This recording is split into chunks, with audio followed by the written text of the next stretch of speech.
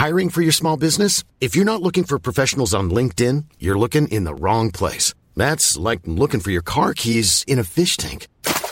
LinkedIn helps you hire professionals you can't find anywhere else, even those who aren't actively searching for a new job but might be open to the perfect role. In a given month, over 70% of LinkedIn users don't even visit other leading job sites. So start looking in the right place. With LinkedIn, you can hire professionals like a professional. Post your free job on linkedin.com/people today.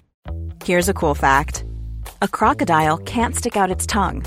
Another cool fact, you can get short-term health insurance for a month or just under a year in some states.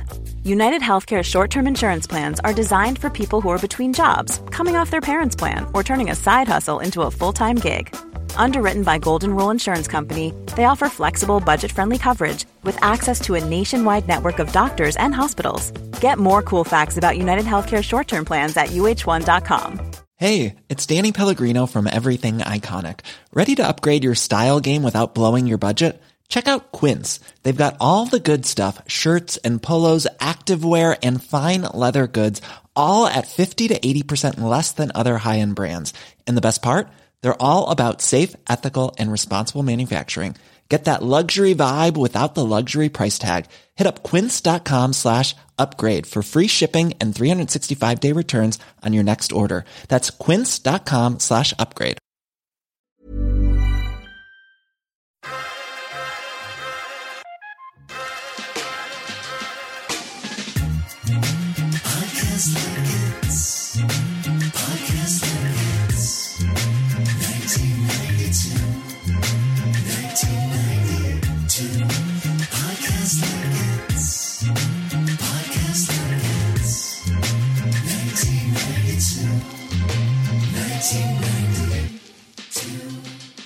Welcome to Podcast Like It's 1992, the podcast where we talk about the films of 1992 from here on our perch in 2023. I'm your host, Phyllis Gove.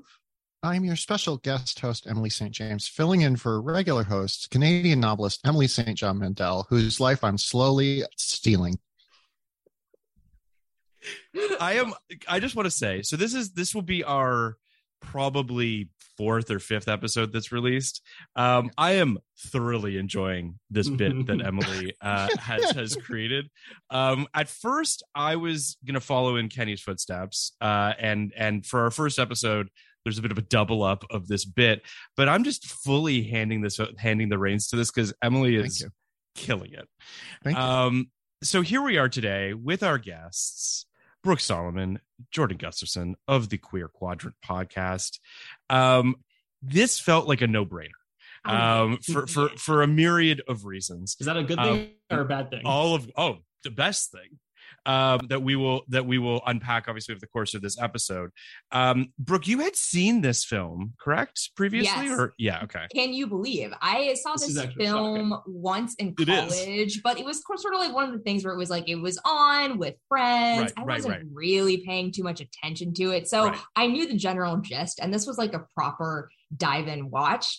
My college friends and I had I don't call it a running bit because it was very serious. We had a running thing where we'd be like, what are the lesbian kisses that we should watch? And would go through movies that were not necessarily specifically gay. Yeah. I thought the running bit that you were, I'm sorry. There's a cat. There's my child. Cat. That's a good cat. I love that cat. He's a good boy. He's Luna is a good boy. I thought, Brooke, the running bit that you were going to say is that you and your friends would slowly morph into one another, and you were just going through various stages of single white femaling. I mean, that definitely did happen, intentionally or not intentionally. Right. It's like when you start dating someone for a while, you slowly become them. Yes. So I just feel like we should take down the time and day that Brooke saw a movie before Jordan. It's really all it's fucked up. I'm mad about it, actually. My whole bit is that I can reign over Brooke and be like, "Oh, you haven't seen this? Once again, what a shock!" Very serious. Yeah, not an ounce of irony. Look, I will Emily, had you seen this film previous to this?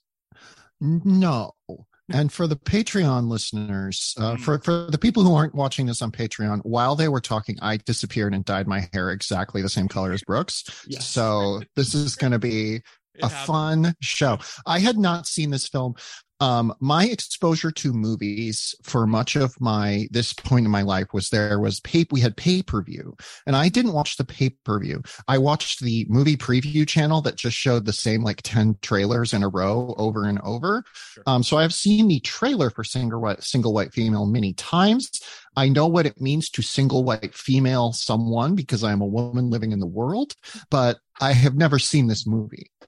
The question is, have you ever single white femaled someone? I mean, we're in progress right now. It's happening. That's before true. Our very we're eyes. Seeing it live. I will say though, so I had seen this movie, I feel like by osmosis of working in a video store, although anyone putting this on a video store should be fired because it's inappropriate. Sexy. But too many boobs in this a lot of boobs. I would argue this movie has too many boobs, but we can have that conversation. I mean, I mean, it's a little male gazy is what I'm getting at. Yeah. What? Weirdly, this movie has a lot of boobs. I'm not sure it's as male gazy as Under Siege, which only has the boobs in the one scene. Correct. But it's just constantly like, look at this woman. Isn't she an object? And you're like, I guess. I don't know.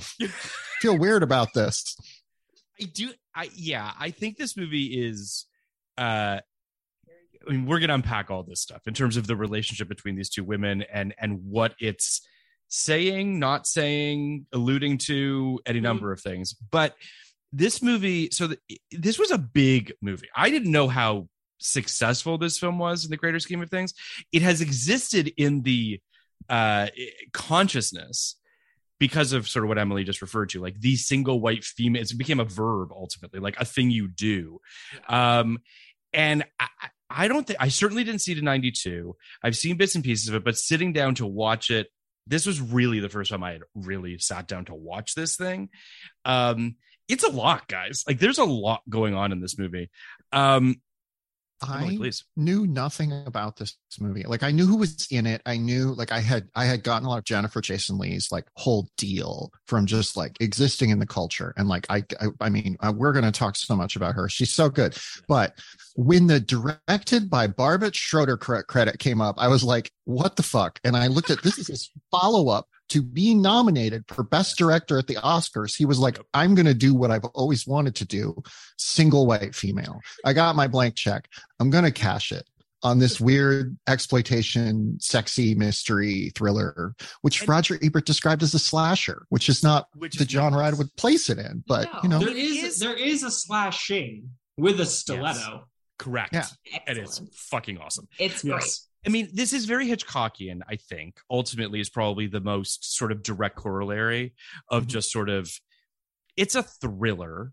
I don't think it's a slasher. I think this is like an erotic thriller, like ultimately, watching this, I'm like, this is, you know, your Fatal Attraction. This is your Basic Instinct. This is your, you know, put in whatever movie you are thinking from this time period. And there's a lot of them in 92. I mean, we're going to unpack a handful of them. Karina Longworth is coming on to talk because she's doing erotic 90s. So we're going to kind of match up a little bit in May. There's obviously Basic Instinct. There's Hand That Rocks the Cradle, Consenting Adults, Final Analysis, and this. That's a lot of like sexy thrillers. Yeah. And God bless them.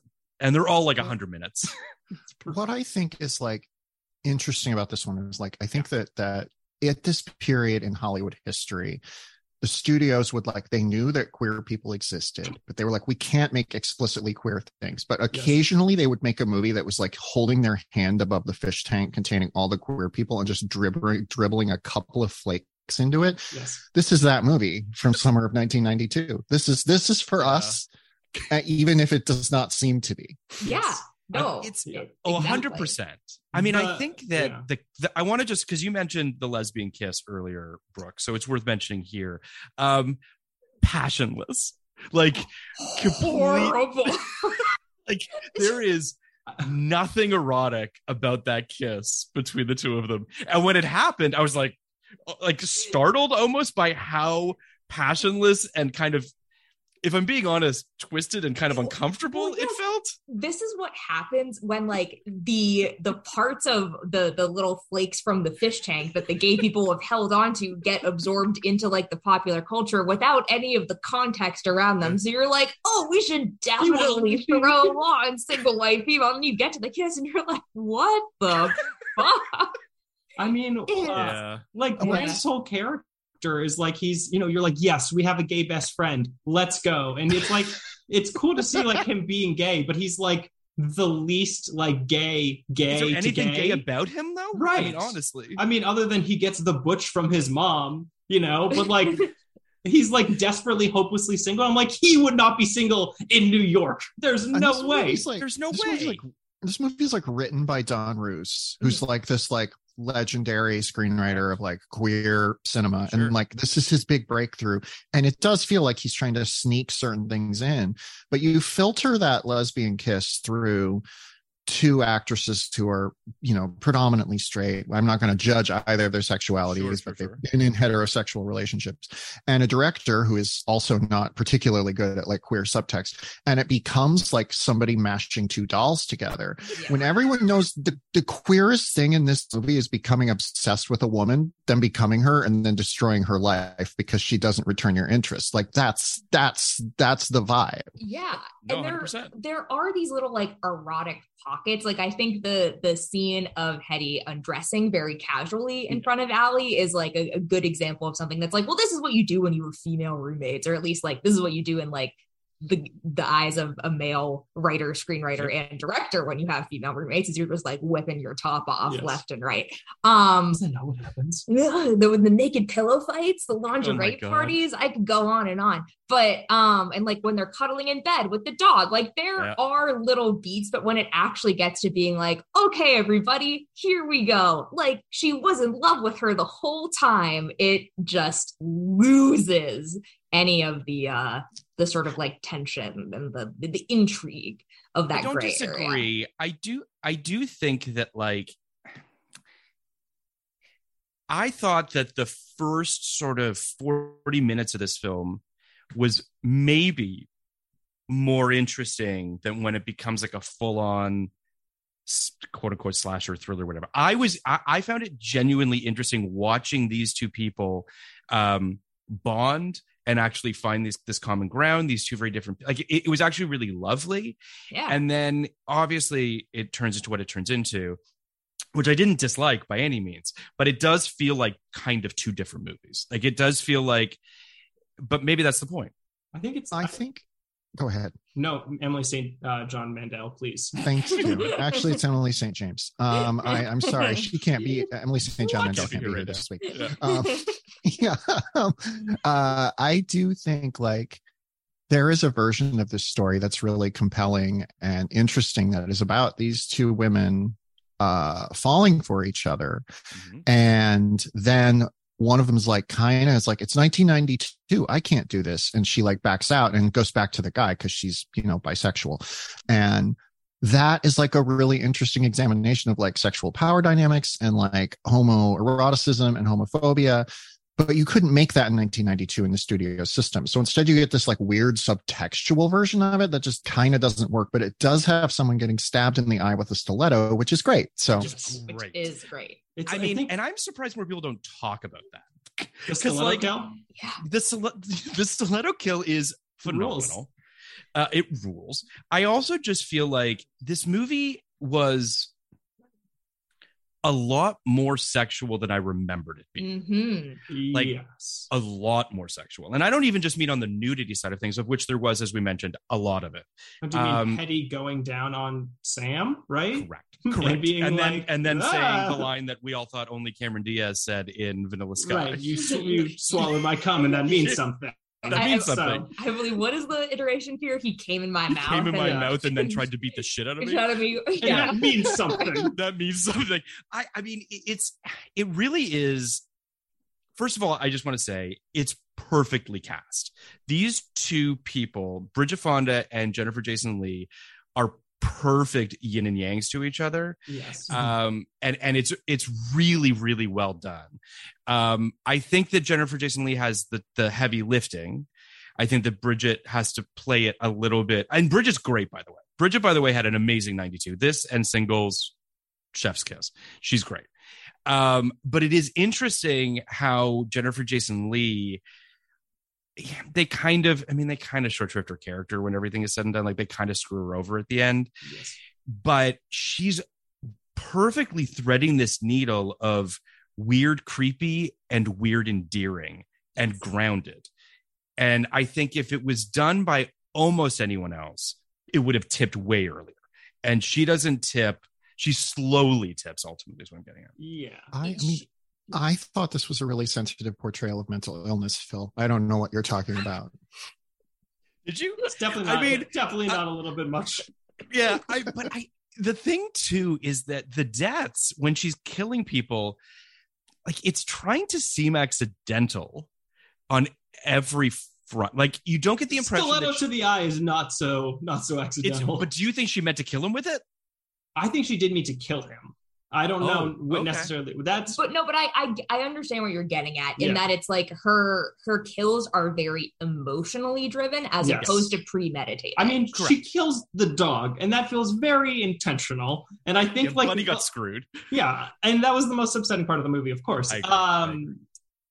I think it's like what I find so fascinating is like the contrast between Allie and Hetty is really about like the contrast between like heterosexual, if we want to say she's bi, passing, and then like Hetty like as the lesbian. But like I think what's so fascinating for me on this first watch was Allie is so deeply entrenched in like the feminine and is so scared of like all queers in general. Yep. So then like Hetty comes in as like a sneaky queer, and then like over the course of the movie is like, guess what? I'm lesbian and I want to become you. And she is best friends with Graham, who is openly gay. I think it's specifically like lesbians, because there's the whole when she has all of the roommates come in, they are all so clearly queer coded in like different like lesbian stereotypes. Holy fuck. That sequence of her taking photos of all the applicants is insane. Can you imagine doing that? Yeah. Why can't you just live on your own? There's an interesting like duality of like the woman who's clearly meant to be coded as like a butch lesbian who comes in and is like, are you good with power tools? I can really open up this kitchen. And the like super hyper femme girl who's like, crazy. I really think this could be great. Like it is, I think, like very clearly meant to be like, she's weirded out by how into her these women are. Yes, 100%. And also seems a little bit titillated by it too, but that's. I'm fascinated by this movie's portrayal of cis straight men, because Steven Weber is an infidelity piece of shit. Yes. And Stephen Tobolowsky, of all people, is playing a sexual harassment demon. And then the end of the movie is like Don Roos being like, maybe sexual harassment demon's going to save the day. Is that what you want to see? And you're like, not really. And like, but I think this movie is very like, there is something pointed about the way all the cis straight men in it are terrible people, but in ways that society is like, I guess that's fine, whatever. Right. Yeah. I agree with that 100%. The Stephen Tobolowsky casting blew my mind. It was just like, this is the womanizer you picked. I mean, the irony is that Tobolowsky in 92 is in Sneakers as well, where he plays what you would expect him to be, a tech nerd who can't get laid. Like it's crazy to me that in the same year, Hollywood was like, this guy can be both. This guy fucks. And I love Stephen Tobolowsky. Like when he showed up, I was like, oh God, I forgot this was him. And then once again, because when I watched this first time, I was really only half watching it. Because you were like, where's the lesbian kiss? Yeah, we were just waiting. I completely forgot that they tried to pull okay, he's going to come in and save the day. And I was like, oh God. Like, I don't remember what happens. Like, am I about to see her get saved by her would-be rapist? I mean, you know. Yeah, when that transpired, when he came in, first of all, played as a joke. Right. So he sees her bound and gagged on the floor and he's like, what the hell's going on here? And it's like a joke. Yeah. And then you have this whole like him being on top of her. Yes. And then Hattie thinking that he's trying to rape her again. And so again, it comes back to this, like all of Hattie's kills are either defensive in terms of to her own life or defending Allie's life. Which is interesting. I don't know what to make of any of it. Except for the fucking dog. The dog she just kills out of spite. Yes. Which, by the way, we never see. Because if we saw her kill the dog, I think that people would be just completely done with her. There is enough of a question mark. Dead, though. We see the dog dead, but we see Hetty feeling terrible, and we have the whole like weird wrought iron fucking thing. Mm-hmm. So like there's enough question marks attached to it that as an audience member, you're not like 100% sure she killed the dog. Because if we saw her throw the dog off the balcony, right. I mean, it would be boiling the rabbit. You're done. No one would be able to go on the ride with her anymore.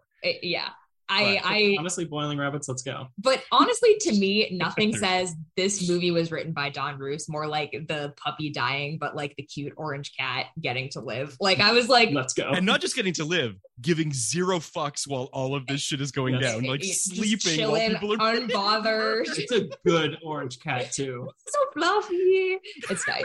Yeah. So I'm going to give a little bit of context for our listeners who might not have seen Single White Female. Having recently split from fiance Sam Rawson, played by Steven Weber, Allison Jones, played by Bridget Fonda, welcomes new roommate Hedra Carlson, played by Jennifer Jason Leigh. The young women quickly form a bond, but as Allison starts to rethink her engagement, Hedra grows jealous and hostile. As Allison learns new details about her roommate's life, Hedra gets violent in her efforts to get Sam out of the picture. When with Hedra turning more menacing by the minute, Allison finally understands what she's up against. Single White Female opened on August 14th, 1999, against Unforgiven, Death Becomes Her, Three Ninjas, A League of Their Own, and of course, The Mighty Ducks. The Mighty Ducks. Good. Yeah. So good. It would go on to make $84 million, which is like almost $200 million today. On a $16 million budget, it had 53% on Rotten Tomatoes from critics, 44% from audiences. Roger Ebert gave the film 3 stars, saying, there is a certain rising tide of madness in Single White Female that is one of the movie's pleasures. Evidence that it was made by a man who directs films instead of simply manufacturing them. I've long adopted a generic approach to film criticism, evaluating movies as examples of what they aspire to be. No genre is beyond redemption or beneath contempt, and here the slasher genre is given its due with strong performances and direction. Of course, you may despise movies like this, but that's another subject. I think that the movie that came to mind, and I texted you guys about this, but like this is a real Talented Mr. Ripley vibe. Yes. In terms of just loser wanting to be cool. I not to be too base about it, but like there is this idea, which I love in this film. And there's a great monologue or scene where in a mirror where Hetty is looking at her with her earrings on. And she's basically like, life is always going to work out for you. Like you've got it all. You're beautiful and you're stylish and you're a professional and all these things. And I'm just a fucking loser. And there's very much that with Tom and Dickie in Talented Mr. Ripley as well. And obviously the homosexual undertones in that film is, prevalent too. I think there's something really interesting about, and Brooke, I know this is your favorite genre. It is my favorite. So yes. There's a handful of movies that you have a letterbox for. I think there were like 6-7 movies on that list. It depends how insular you want to get. First of all, Talented Mr. Ripley, one of the best movies of all time, like yes, full stop. Yeah.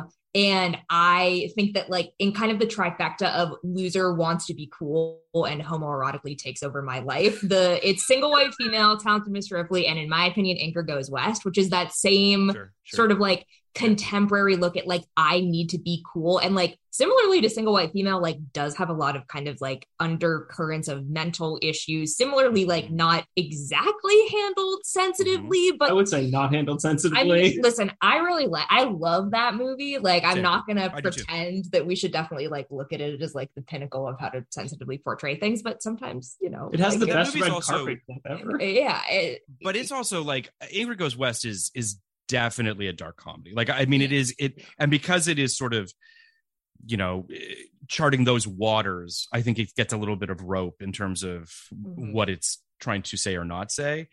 But, this and Ripley both being murderous and violent and sort of more thriller, crime solving, whatever.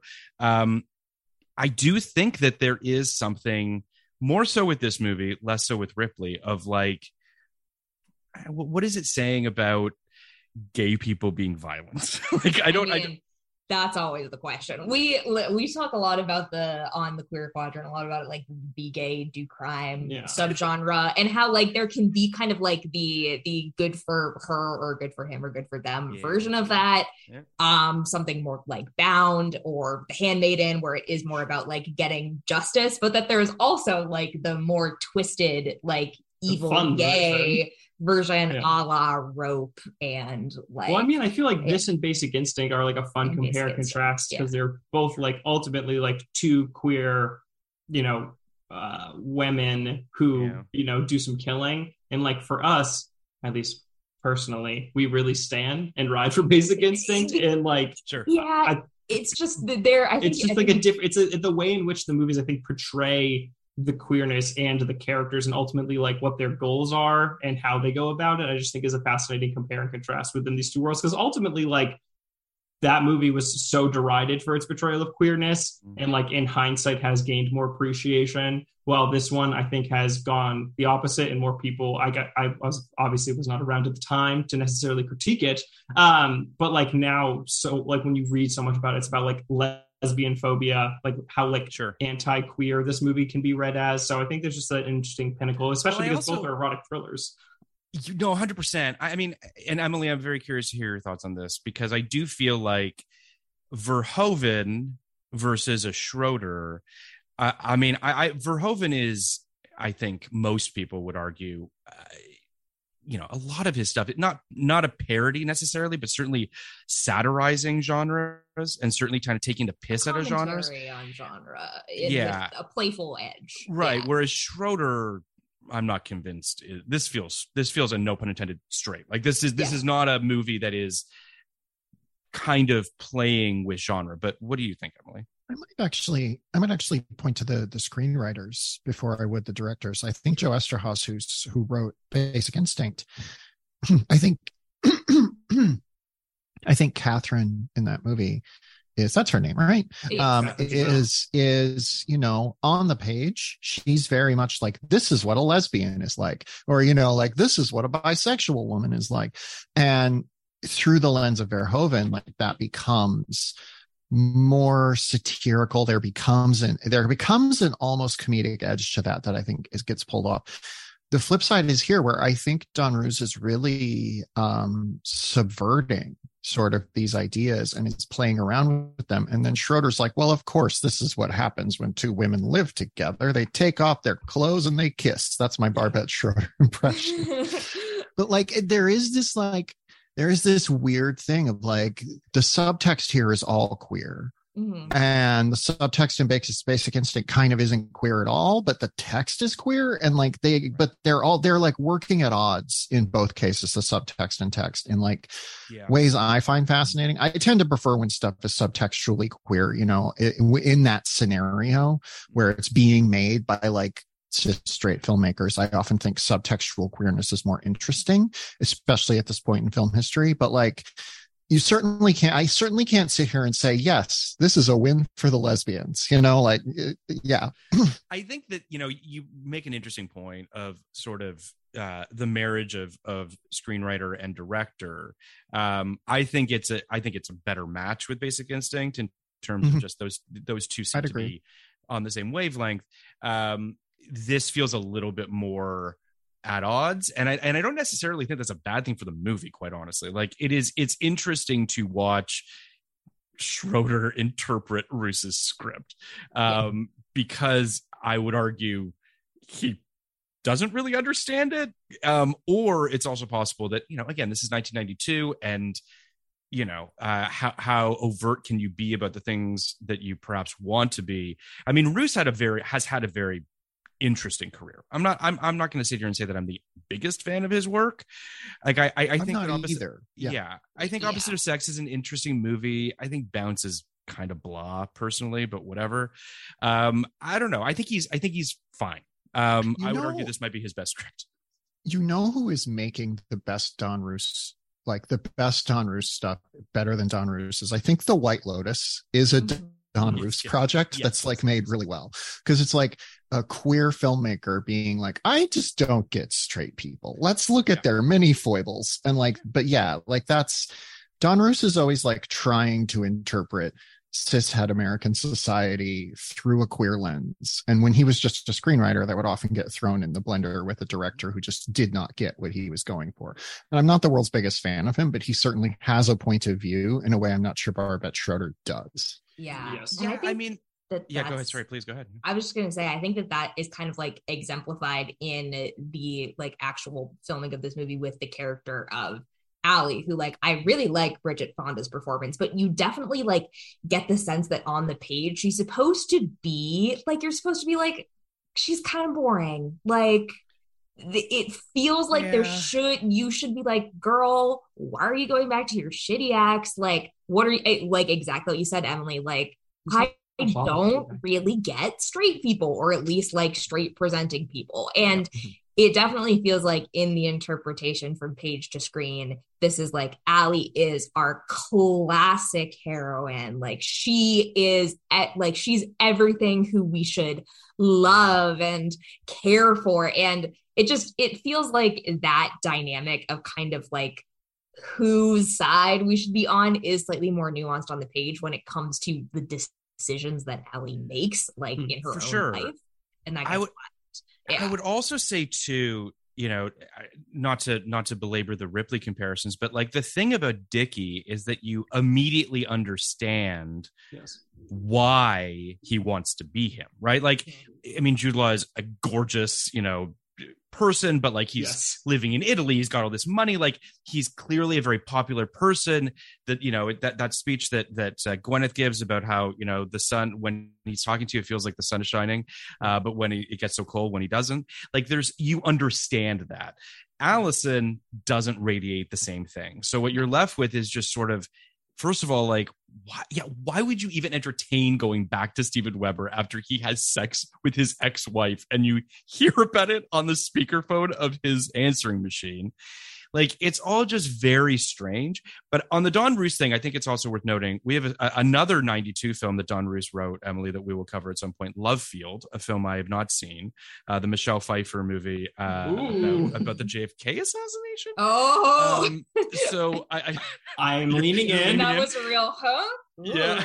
It's an interracial love story, right? Yes. It's like her and Dennis Haysbert fall in love. Like that's going to be fascinating, if nothing else. I'm interested to. I mean, hot couple. I do love Dennis Haysbert. Gotta say, he did. He also wrote Boys on the Side, a movie that I vaguely remember. Wait, my wife's in the room. Hey, Libby, Boys on the Side. Just shout Boys on the Side or something.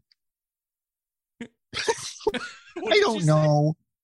She, like, for some reason when we were in college, Boys on the Side was like a thing that was a joke, and I don't know a fucking thing about it. I don't know why it was a joke. I thought if I said it, she would get excited, and she didn't. She didn't. She's been trying to chime in about everything else, but you know what? I mean, listen. But there were some Boys on the Side. Boys on the Side is Mary Louise Parker, Drew Barrymore, and Whoopi Goldberg. And yeah, there's boys. They're on the side. On a cross-country road trip. My goodness. Oh. And then Diabolique, the remake of that in '96, which totally makes sense in terms of this film. Like those movies make sense. Marley and Me, which I had no idea he wrote, but he must have made bank off of that. He's trying to atone with that film, is what he's doing, and he fucks up again. Yeah. I mean, he man likes killing puppies. Let's just say. I didn't know he directed and wrote The Other Woman in the 2009 movie. Isn't that the one with oh no, that's a different movie I'm thinking of. Anyway, how many other women have there been? Well, because I was thinking about there's a different movie. It's like a comedy. That's what I'm talking about. The Leslie Mann, Kate Upton movie. Wasn't that called The Other Woman? Anyway. Anyway, this is Don Roos. That's Don Roos. I think there is something though, like just to give him like a skosh of credit. Like I do think like reading through some of the quotes and sort of, I think there is like, he is trying to like sort of look at like, as we were saying, like a girl boss version of like the American ideal, like quote unquote, like woman, where like she is so successful in her job and she also wants to have a lot of kids and be a homemaker and also be able to like make so much money. So it's like, and she's stylish and she's exactly. Like, so like absolutely. And then like the way that it then obviously like contrasts with Hetty, and like you can see sort of the intentionality with like trying to play with like American ideals versus not. It's again just like really upon like an execution thing that I think like you sort of like have some more stumblings. But there is like the sliver there that's fascinating. But then again, it's like the job isn't that interesting ultimately. Like I think the funniest part about it is when like it starts deleting everything in the end. Her built-in bugs. Right. I loved it so much. I was like, what? Can you do this? So goofy. At the end of this movie, I'm totally rooting for Hetty to take down Allie and take over her life. And like, and yet I'm like, and now she's going to be a software engineer. That feels like a thing that would require some professional training, but maybe, you know what, if there's anyone who can just fake it until she makes it, it's Hetty. So, yeah. So there was something that came to mind as I was watching this, Emily, and I'm curious as to on the TV side, which I think is interesting. It made me think a lot of Melrose Place. Okay.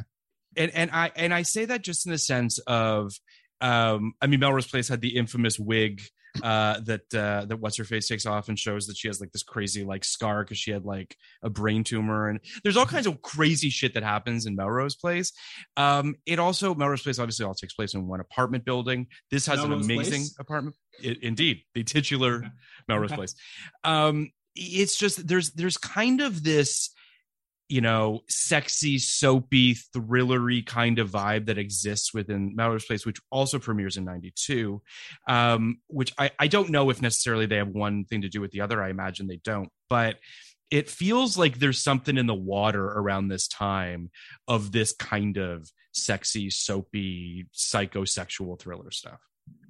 I feel like the vibe of the 90s psychosexual thriller is very much often queer people, usually cis gay men, but not always, taking Aaron Spelling stuff and just being like, you know, Aaron Spelling would like clutch his hands together and be like, what if the ladies got covered in mud and then they fought? And then like the Darren Stars of the world would be like, oh, what if the ladies got covered in mud and then they fought? And then, you know, like they would do that, but they would do it with that arch campy sensibility that Aaron Spelling sort of didn't realize he was bringing. You know, like Dallas and Falcon Crest and all those shows launched with like this idea of we're going to be family dramas and there's also going to be soapy stuff. And then the soapy stuff took over. And, you know, the Darren Stars, the Ryan Murphys, those folks are very much like, we are just going to go all out soapy camp from the first. And I feel like Melrose Place is because it's a spinoff of Beverly Hills 90210, which follows the much more common, we are a normal show about teen issues to crazy soapy thing like Dallas, for instance. Whereas Melrose Place just from the first was like, oh, you know what? This is going to be full of weird twists. This is going to be full of weird stuff. I feel like they were older too, which allowed them that freedom because it's obviously 90210 is about high school. Yeah. And I feel like the juice in all of these projects is very much like someone behind the camera.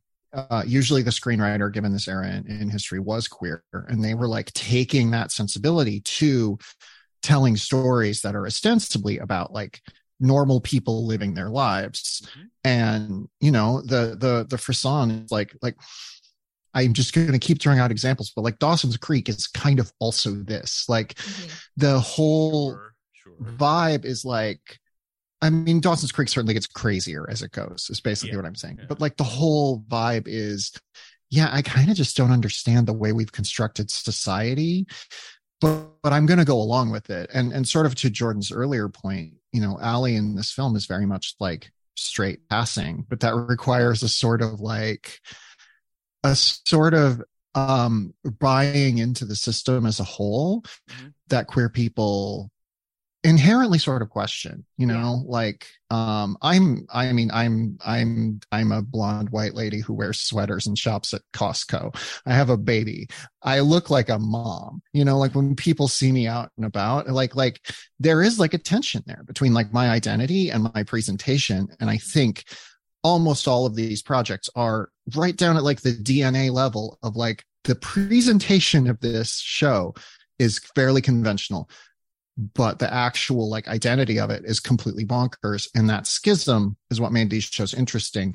And now that like we can be more textually queer, I feel like that they've gotten too destabilized in a certain way. So that's why we can't do them as much right now. I would also agree. I agree with everything you're saying. And I would say too, that the the subtlety to some degree or another is also getting lost in this too, right? Like back in the day, things had to be coded. Now you can just kind of put it on Front Street, which isn't necessarily a bad thing. Obviously, I'm for that. But from a storytelling perspective, now what you're getting is stuff that are just like hammering you. I mean, Ryan Murphy being a perfect example of that, where like there's just no subtlety anymore about what's going on. There's just no subtext. Yeah. Well, it's like everyone forgot that once you like are allowed to have out queer characters in the mainstream media, that like the only thing that was like interesting and tension filled about them was the fact that they were queer. Like it doesn't have to be the case. But I think to Emily's point about kind of like social conventions and whether like the characters choose to play into that, and you really see it with Hetty being like, first of all, why would you go back to the person that cheated on you? Like, he's gonna cheat on you again. I think that is really played in the film as like a dig, as something mean that she says, and it's like, no, she's completely right. Like, he is gonna cheat on her again. And that Allie is so willing to let like the sexual harassment go, and Hetty is the one that's like, no, we need to call him and scare him and show him this isn't okay. Like her sort of, whether you want to call it her instability, like either it's kind of pitched as like A, her instability, B, her like queer coding, or C, a combination of both, allow her to like free herself from the shackles of femininity. It's really Emily, you look like you want to say something, so I can wait if you have something to. I'm thinking about this in terms of one of the things that's so threatening to society about queer womanhood is it doesn't involve men. You know, like when women are with other women or with people who are neither men nor women, you know, there is like, you don't have to have the straight man present. And like, so many of these projects are kind of subtextually about straight men and how they're stupid and fucked up, and we kind of don't want to have them around. But like, we must. Sorry, Phil. We have to. No. I understand. Like I think, you know, you look at a movie like this, and it's very much like kind of that classic union within fiction between gay men and straight women. That's like, men, why do we have to put up with their bullshit? And queer femininity exists outside that dynamic. And I think that's sort of one of the reasons that movies of this period are like, lesbians, they're murderers, right? We can say that. We can all just come together and say that. Yeah. Yeah. I also want to unpack for a second here, because I feels like this is also something worth kind of examining, which is the twins element of this. So like sapphic duality, baby. Well, do I want to be you? Do I want to become you? Well, no, for sure. But it's also, it feels a little bit like it's the literal twin. The actual. The literal twin is what I'm talking about, right? So like what you've got is this sort of, because like there's this push and pull of everything you guys that we're all talking about in terms of the obvious sort of gay components that exist in this, but then mixed into all of this is this like guilt that she might have killed her sister. Yes. So which is feeding into all of this too, like all of her violent tendencies, all of her antisocial tendencies seem to stem from what seems like an accidental drowning, or at least what we're led to believe is an accident, although we don't know. I mean, did she kill her sister? I don't know. But like, it does seem as though that's muddying the waters a little bit in all the stuff you guys are talking about, right? Like the gay stuff, it's like it's there, but they needed some other reason for her to be the way she is too. Yes. So it's kind of like, it's a little confusing. Which is also a very classic, like, we're sisters, we're closer than sisters. You know what I mean? Right. It's this sort of safety net of intimacy that you can put on a friendship with a woman who you're not related to, or someone of the same gender who you're not related to. But which happens in Ripley as well, right? Where he's like, we're brothers. Hey, you know what I mean? It's like, yeah. I mean, it happens in Black Swan a little bit. Like it's everywhere. I think that it's the literal twin thing is fascinating, because I think that we have to believe that it was an accident, because like Hetty's whole desire is to find someone like kind of to be twins with her and then eventually surpass them. So I think you have to believe that it was a total accident, and this is just all some like unresolved childhood trauma, because why, like, I don't know, like she's not quite a hard edge, like psychopath. Well, she didn't get to have a bad haircut with a sibling growing up, and so therefore has to resolve her trauma down the line. We're going to get to the haircut in a second, but I do need to say, I love that back in the 90s, everyone had a shoebox filled with all of their secrets that someone could find. Because we just don't have that anymore. And I wish we still had. You don't have a shoebox full of your secrets? Do you not have a drawer or something, Phil? Come on. I know that I love to clip newspaper clippings of my own traumatic family events and carry around it with literally me. And figuratively. Yeah. It's just, I love it. So I want to talk about the haircut for a second. First of all, shocker, everyone wears wigs in this movie. No one's hair. I know. I don't mean to blow minds here. No. But Bridget Fonda's hair, which was, I mean, am I wrong, Emily? Maybe I'm wrong. Kind of iconic. Like that haircut was like a thing. I mean, I have it because Emily St. John Mandel has it, and we're becoming each other. But the haircut is like, but also it's a wig, and you can tell it's a wig. It's very the issue with it. Yeah, it's like bulbous. Weirdly, I feel like Jennifer Jason Leigh pulls it off more than Bridget Fonda does. Like it kind of looks like a mushroom on Bridget Fonda a little bit. That was a haircut style. I unfortunately had a bit of a mushroom haircut at one point too. Right. Whereas when Jennifer Jason Leigh wears it, she looks kind of like a sexy pencil, and like I'm into that. Yes. It's sort of kind of pixie. Sexy pencil. Sexy pencil. It's a little pixie-esque, right? Yes, like it's not a full pixie hair, but it's also sort of. It's clearly a wig, so you can tell that like all her hair is bunched up underneath it, so that gives it this very round, bulbous kind of quality to it. When Jennifer Jason Leigh walks down the steps at the hair salon with the same hairstyle, I literally laughed out loud and was like, what is happening? Like, it's so absolute batshit crazy. And for her to be like, what? I thought you'd like it. It's great. Perfect. It's great. That's the best part of the movie. Yeah.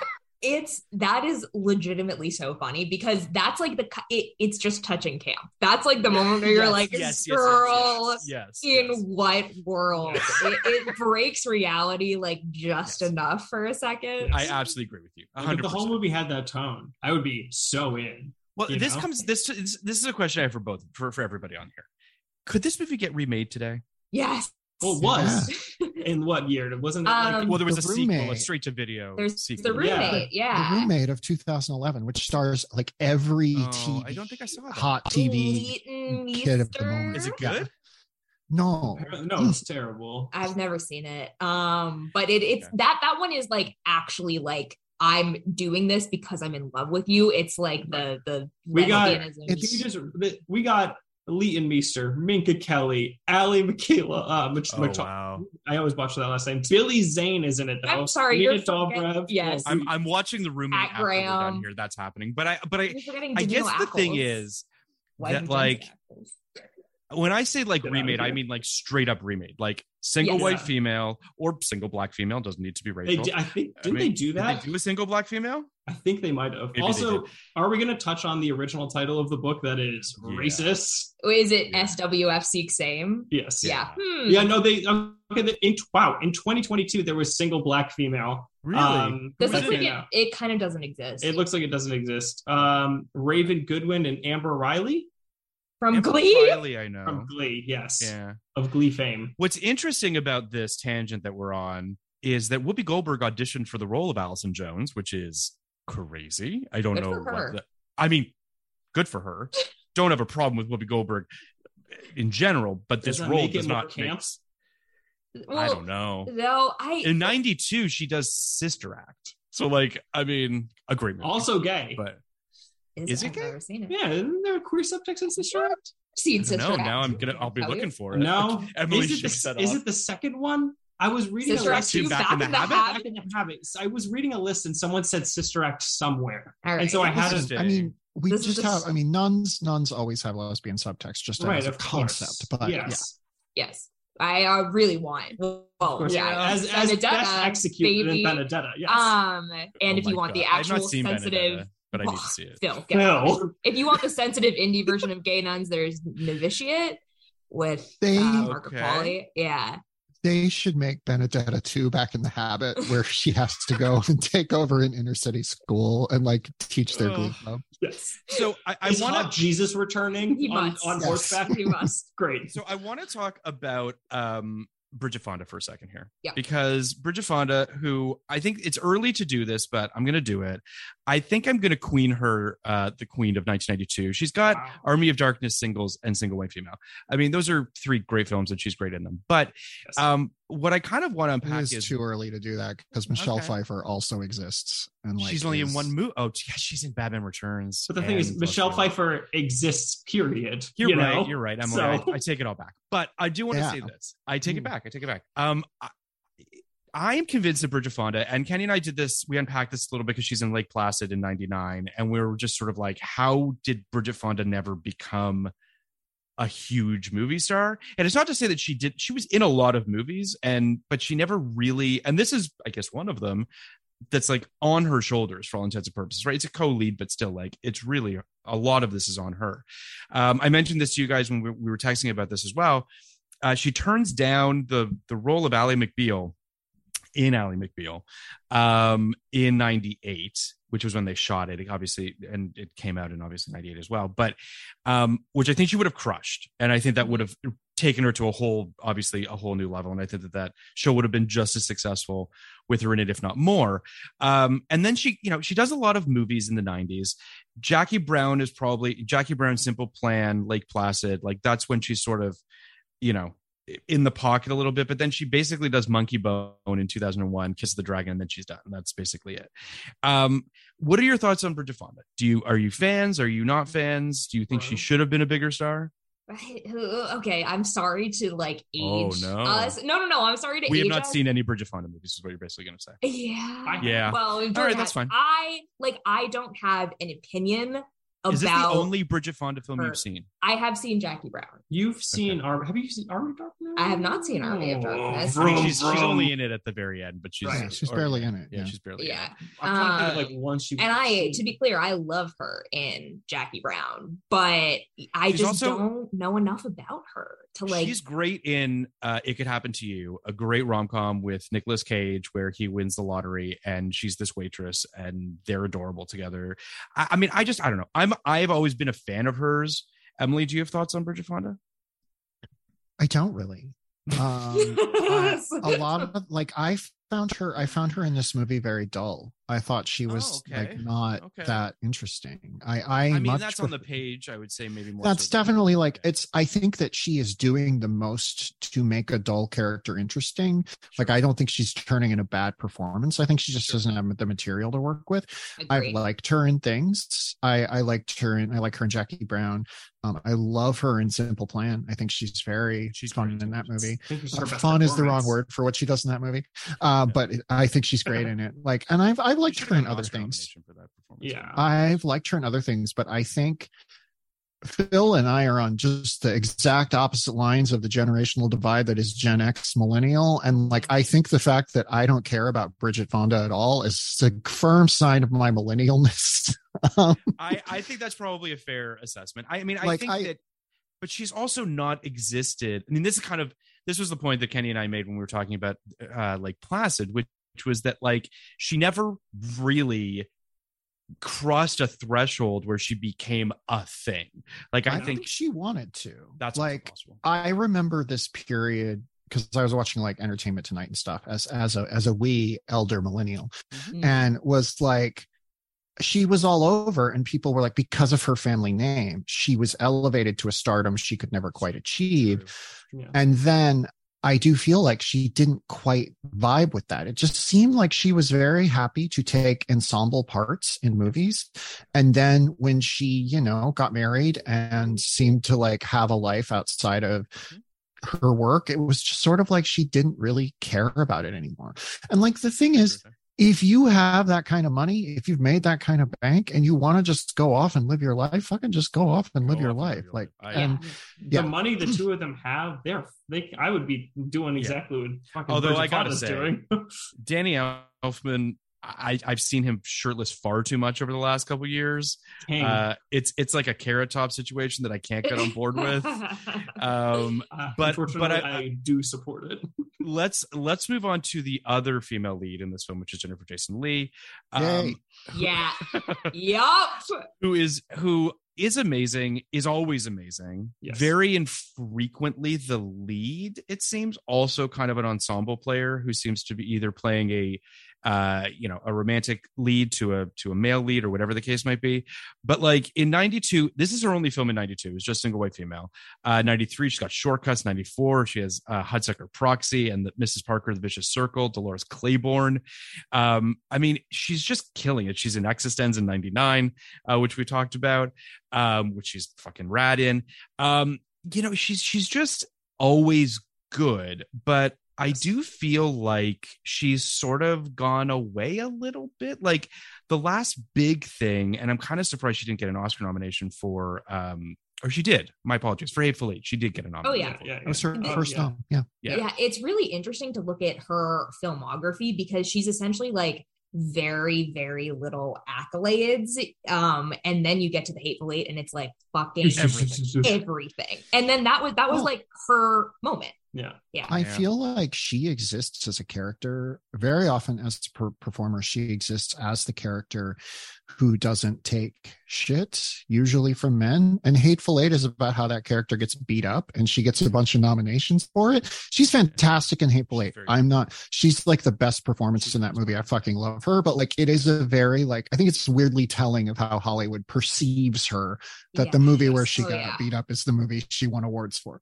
No, I agree. Yeah, sorry, go ahead, please. I was just going to say, I think that happens like so often is that like it seems that it is it's much more common for an actor to essentially like play vulnerable when they're generally tough, and for that to be like the role that gets them the awards attention. And there is this sort of like weird metatextual aspect to like how they're perceived in the industry, and not just like in that particular movie. I don't know. It's a pattern that I think about often. Well, I think she has a fascinating career, and obviously, she comes to notoriety, or her, Fast Times at Ridgemont High is sort of the moment when everybody takes notice of her.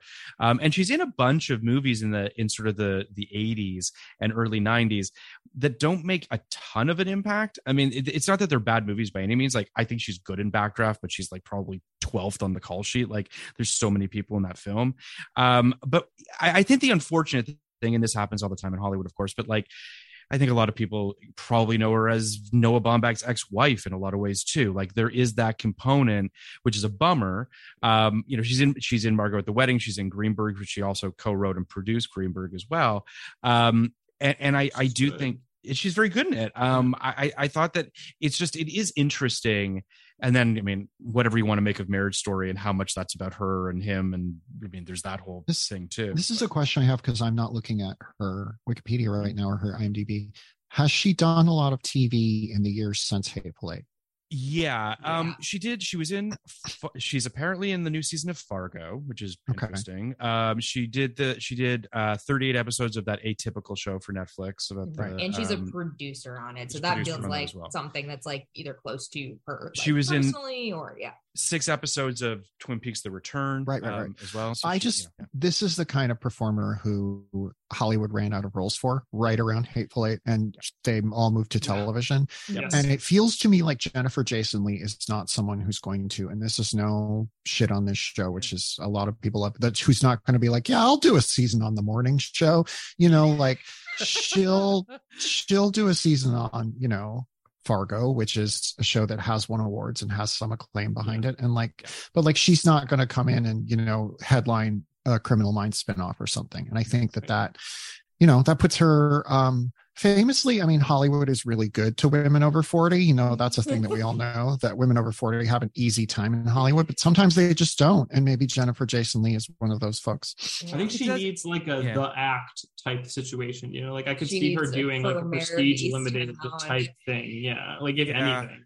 Well, I know that, so when I worked at UTA, her and Noah were both repped there. I don't know if they still are anymore. Who knows? But I remember they had an HBO project, and I believe they definitely wrote it. I don't know that it got shot.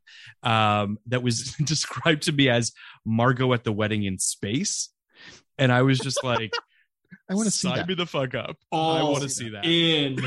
So, I mean, but that was when they were still together and they were writing things together. And I guess they had this project that the idea of like, I guess midlife neuroses in space. I'm just like, sure. Noah Baumbach has not made his space movie. It's gotta come. It's gotta come. Noah Baumbach's got to make a movie about how he's sad that his dad went to space, because all directors do. He's got to do it. And it's got to happen. And he should reunite with Jennifer Jason Leigh, even though they evidently hate each other, to make. Noah Baumbach is sad his dad went to space. Sad his dad went to space, yeah. Yes, please go ahead. Yeah.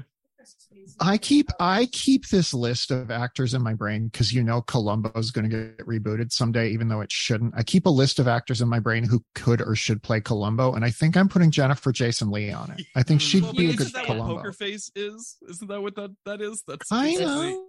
You know, she's not unseating my leader, who's Uzo Aduba. I think Uzo Aduba would make a great Columbo, right. But I feel like I could put her in the next tier. Yeah.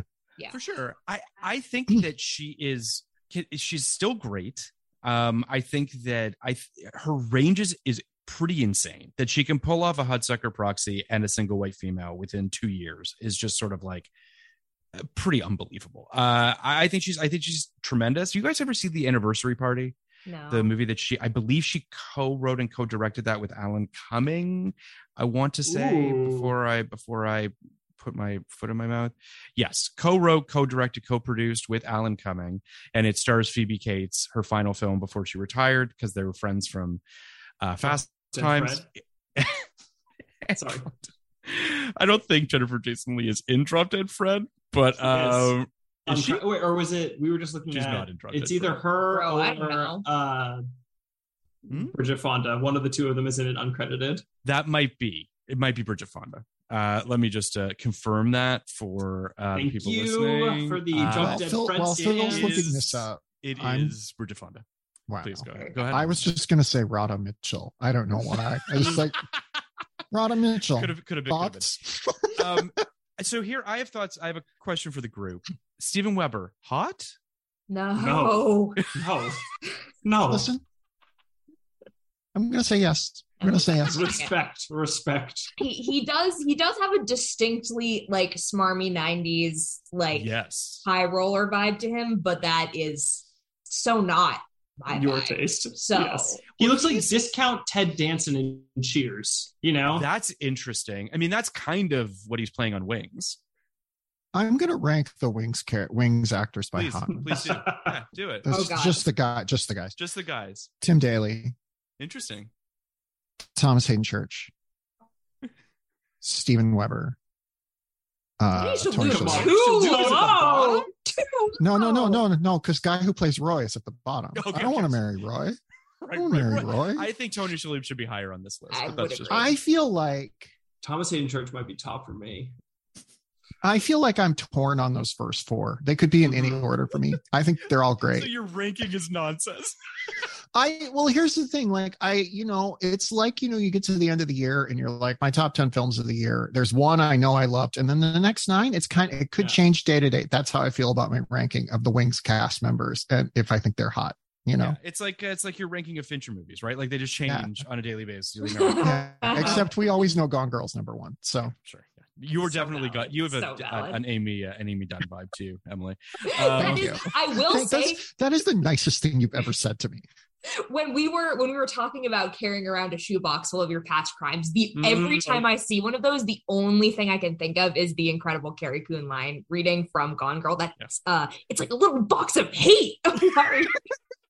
Why do you keep that? It's like a little why? Yeah. So yes, much. please. Yeah.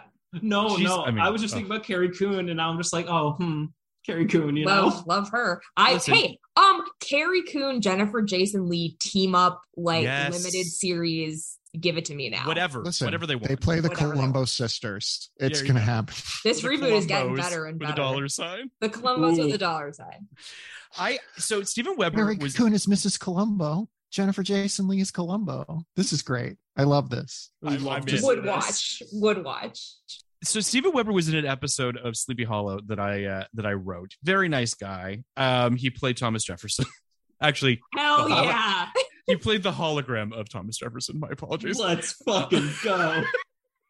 It was, what a show, guys. But he was lovely. And I got to say, he's aging pretty well. I liked him on Emily. Obviously, you loved him on Studio 60. Yeah, I did. He's great. I love Steven Weber. You know what? I think Steven Weber just sort of in general hot. I don't know if he's hot in this movie, but you know what? I'd sleep with him above Stephen Tobolowsky in this film. Sure. So these characters, yeah. He's naked too much. He's naked too much in this film, I would say. Just in terms of the fact that, there's a lot of just nudity across the board. He straight up flashes the camera at one point, which is bold. Love to see it. You don't get a good old fashioned.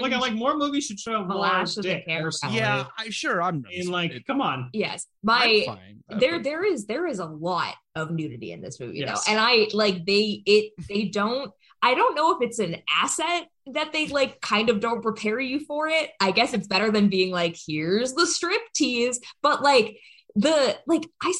did not expect to see Jennifer Jason Leigh topless in this film, let alone multiple times.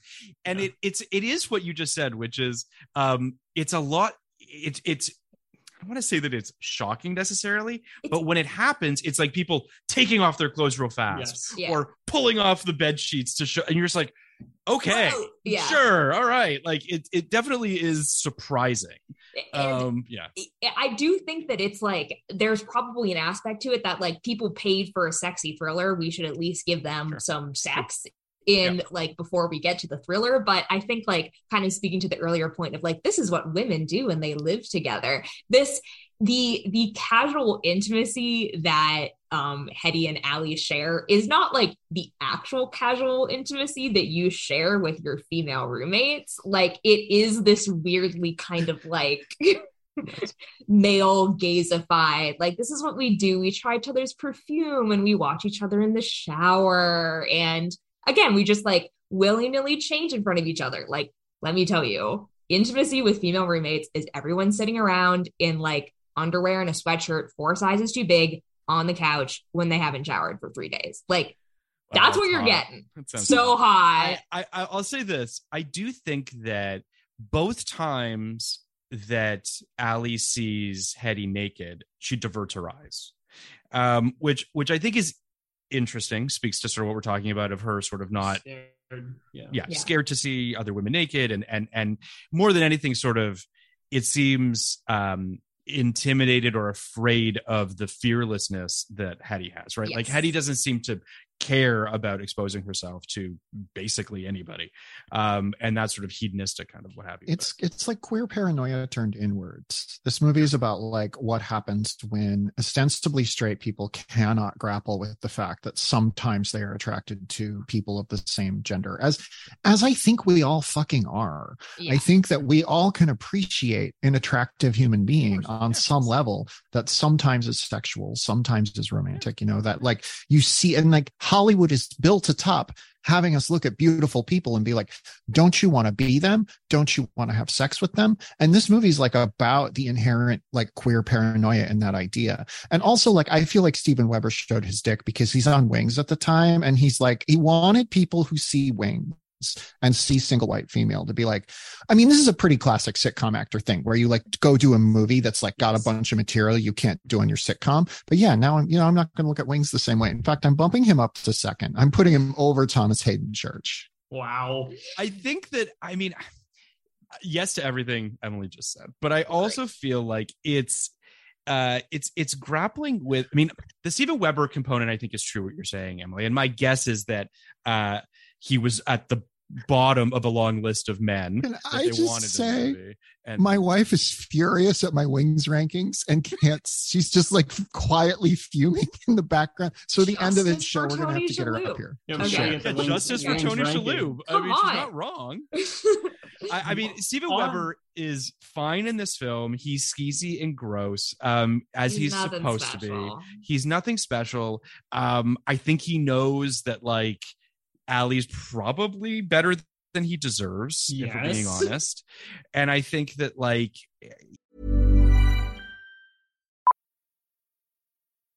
Millions of people have lost weight with personalized plans from Noom. Like Evan, who can't stand salads and still lost 50 pounds.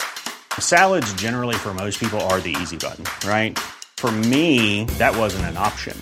I never really was a salad guy. That's just not who I am. But Noom worked for me. Get your personalized plan today at Noom.com. Real Noom user compensated to provide their story. In 4 weeks, the typical Noom user can expect to lose 1 to 2 pounds per week. Individual results may vary. Hey, it's Paige DeSorbo from Giggly Squad. High quality fashion without the price tag. Say hello to Quince. I'm snagging high-end essentials like cozy cashmere sweaters, sleek leather jackets, fine jewelry, and so much more. With Quince being 50 to 80% less than similar brands. And they partner with factories that prioritize safe, ethical, and responsible manufacturing. I love that. Luxury quality within reach. Go to quince.com/style to get free shipping and 365-day returns on your next order. Quince.com/style. I guess I just was sort of, in terms of the arcing of this movie, or the way that this sort of the plotting of this film lays out, I do feel like it's a little bumpy in terms of the relationship with Allie and Sam, because very early on, we hear he cheats on her, right? And she doesn't want to live alone, and she wants to have a roommate and this, that, and whatever, even though she's got this Graham guy who literally they can talk through the air vents to each other. That's so fucking like that's the biggest hang up I have. Is like, why just is move she in with so Graham. scared of living alone? Like, she's a software engineer. I know the idea is that like she's a burgeoning software engineer. She needs the client. She doesn't quite have the money. But I'm like, what does this guy who lives above you do? Right. Like, we don't know. Yeah, I know he's an actor. He sleeps in his bathtub with his cat. He's not sleeping. He was knocked unconscious. No, I know he was knocked unconscious. I just like to imagine that he does actually sleep there. Okay, it's like Will Smith and I Am Legend. His dog. Yeah. It's a little strange that she can't handle living alone at her age. All that being said, so Sam is kind of taken off the board so that Hetty can move in. That's all fine and good. But I would argue that it gets kind of wobbly when he's brought back into the equation to create jealousy, because it doesn't totally jive that you would believe that she would take him back. Really, she kicks him out that quick. Again, no hate to Steven Weber. Again, I think it's sort of like the Bridget Fonda thing that we were talking about earlier, but like, what is he bringing to the table? Nothing. You just need someone so much hotter, I think, and so to buy into that. So much more charming. Like when the idea is that Hetty Hetty has hid this like letter that Sam sent, and like we get to see the text of the letter, and I was like, "Girl, no, hey, babe, like sorry, hey, babe, I'm sorry." In all caps. Sorry, I hurt you. Like I really could take one scene of Allie crying over Sam where I was like, okay, I get it. This was traumatic, whatever. But like the fact that she doesn't even really get a chance to not be hung up on him, because like before she can really sort properly if like getting re-engaged is a good idea, he fucking dies. And then she's all hung up on the fact that she doesn't have him in her life anymore. And it feels like it really does feel like, intentional or not, that he is equally kind of like dragging her down the way that Hetty is kind of like attempting. No, for sure. I ultimately think that him cheating on her is just the wrong instinct to start the film with. Like there are a whole bunch of ways of taking Sam off the board in ways that can create an opportunity for a roommate. If it's that he's going to work in Europe for 6 months or whatever the case might be, whatever it is that allows an opportunity to have a roommate and to feel like she's being abandoned and all that kind of stuff, and not have this cheating thing. That being said, the fact that he is a cheater, when Hetty, I guess, sort of gives forcibly him blows him. Boo. I sort of was like, yeah, this guy's a scumbag. Like, I mean, it's terrible. What he realizes it's her halfway through and doesn't stop, and then tries to blame her. Did you read? So I read the Wikipedia summary on this because I wanted to just refresh. On the Wikipedia summary, it's like he says no, but like she keeps going. Yeah. He does not say no at any point. He does not say no. No. I did interpret this scene as him being really fucking disturbed and like kind of freezing up in the midst of a sexual assault. I have sympathy for him in that scene in terms of definitely. I think if you are suddenly in a situation where a woman who looks exactly like your fiance, when her head is down, is like performing oral sex on you, and she looks up and says, "I'm not your fiance," and you realize you're being raped. Like, I do get your brain freezing up in that fucking moment. I don't know if that's the level of emotional nuance this film possesses. It's like my one qualm. That's really the clincher. Like, I want to just rewind for just one very quick second about the nudity thing, because there's something that I wanted to highlight that I think is interesting. Hetty in the bath, topless, obviously she's in a bath. Most movies, it's a bubble bath or it's some weird milky water that you can't see any body parts through. I appreciated how open it was when it came to Hetty. I don't necessarily know, I can't really speak to a lot of this other stuff, but I just felt like that was refreshing to some degree, and something that we have way regressed and don't really do anymore.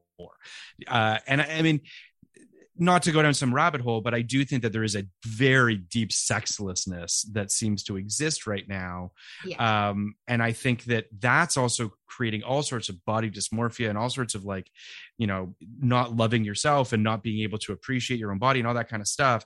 That this was a pretty healthy, I put that in quotation marks, pretty healthy depiction of that sort of stuff. I mean, the shirtlessness and nudity that we get now is by people who look like Greek gods. And so like, if that's the only nudity that you're seeing on your like big screen, it's going to inherently play into like a deep seated like insecurity within yourself, like whether that be like male, female, non-binary, whatever it may be. Yes. 100%. Yeah. Yeah.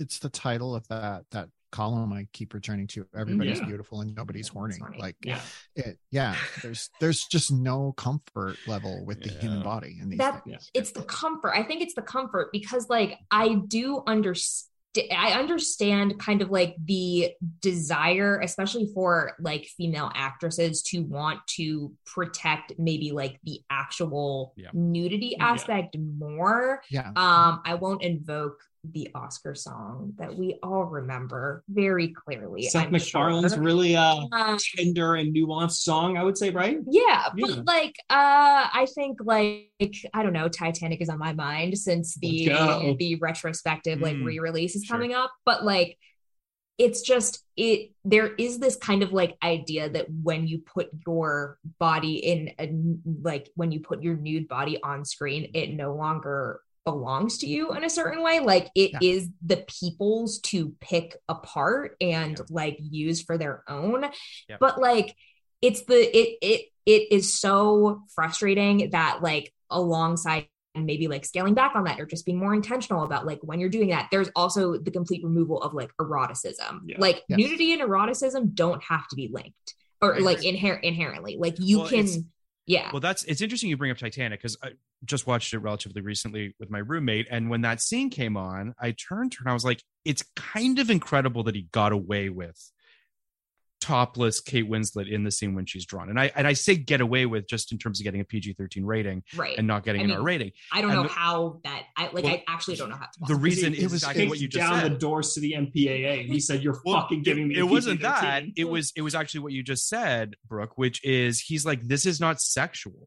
Like this is a beautiful human body and he's drawing it and we should not be afraid to show that to fucking teenagers. Like that's not a bad thing. And that he got away with that. Like that he actually was able to do that is pretty incredible and healthy.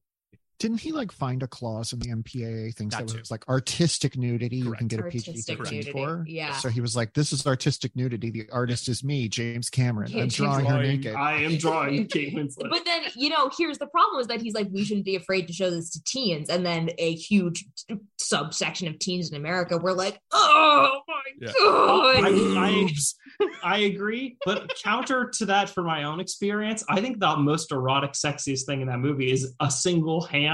Like, I am more turned on by a hand in that movie than I am by a naked body, because I think it is, as you're saying, it's about the portrayal of the body versus like the actual eroticism that you can get. Well, to your point, the actual sex scene in Titanic is quite chaste. You really don't you don't see anything. It's all close-ups essentially, and it's foggy and a hand smacking against a window. Yeah. But anyway. Yeah. Why are we missing? Like, what happened to this like desire to make people like get a little excited watching a movie? And like, there is a fear of intimacy across the board in our films. I think there is a fear of friendship intimacy. I think there's a fear of intimacy between like parents and children, between siblings. We just are stuck in this era of all these movies that feel like they are not happening to real people.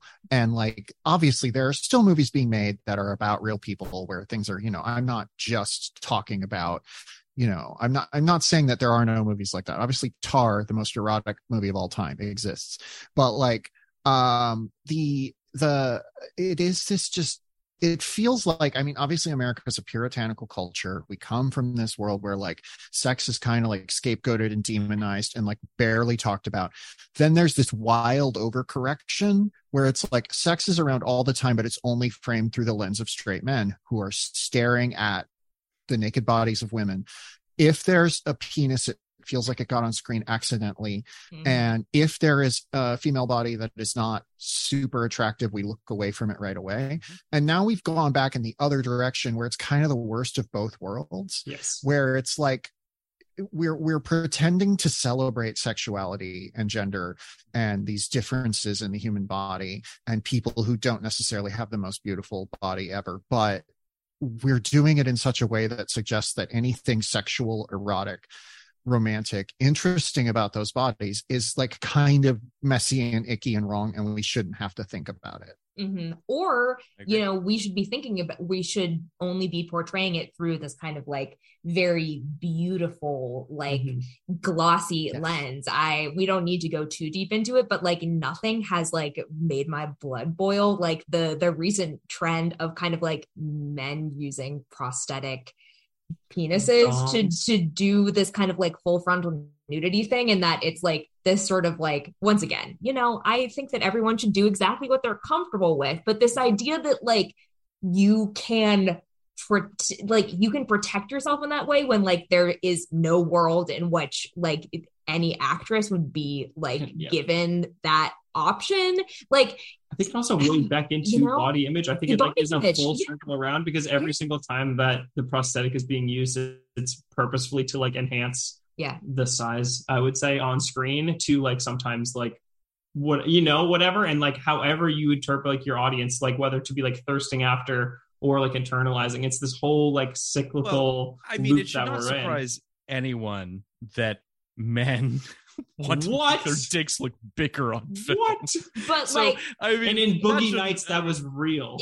But it's this very interesting, I think, when you draw back to the everyone is beautiful and no one is horny argument, where it's like, well, if I can, take that to the extreme and be like, okay, I'm going to be nude on screen, but I'm going to be nude, like, basically on my terms. That's all well and good. But like, if you're not going to be able to do it across the board, then don't pretend that like this is a step in like towards eroticism, like towards this comfort. 100%. I think that there's so much stuff around it now. I mean, you have intimacy coordinators, understandably. We want to make sure that everybody's comfortable doing what they're doing on film. Like, I completely get that. You're in front of hundreds of fucking key grips. And I mean, like, you don't, it sucks. I totally get it for both genders. So everyone should be comfortable doing what they want to do. That goes without saying. That being said, I do feel like earlier today, I was watching an episode of Yellowstone, and trying to watch Yellowstone for reasons that I can't really explain. Listen, Phil, let's talk Yellowstone. Let's have a Yellowstone corner right now. I'm not opening a Pandora's box on Yellowstone, but there's an episode where two people have sex and, you know, classic, she's wearing a bra while under the sheets. And I'm just like, no one wears a bra under these circumstances. It takes you out of the scene. It just feels silly.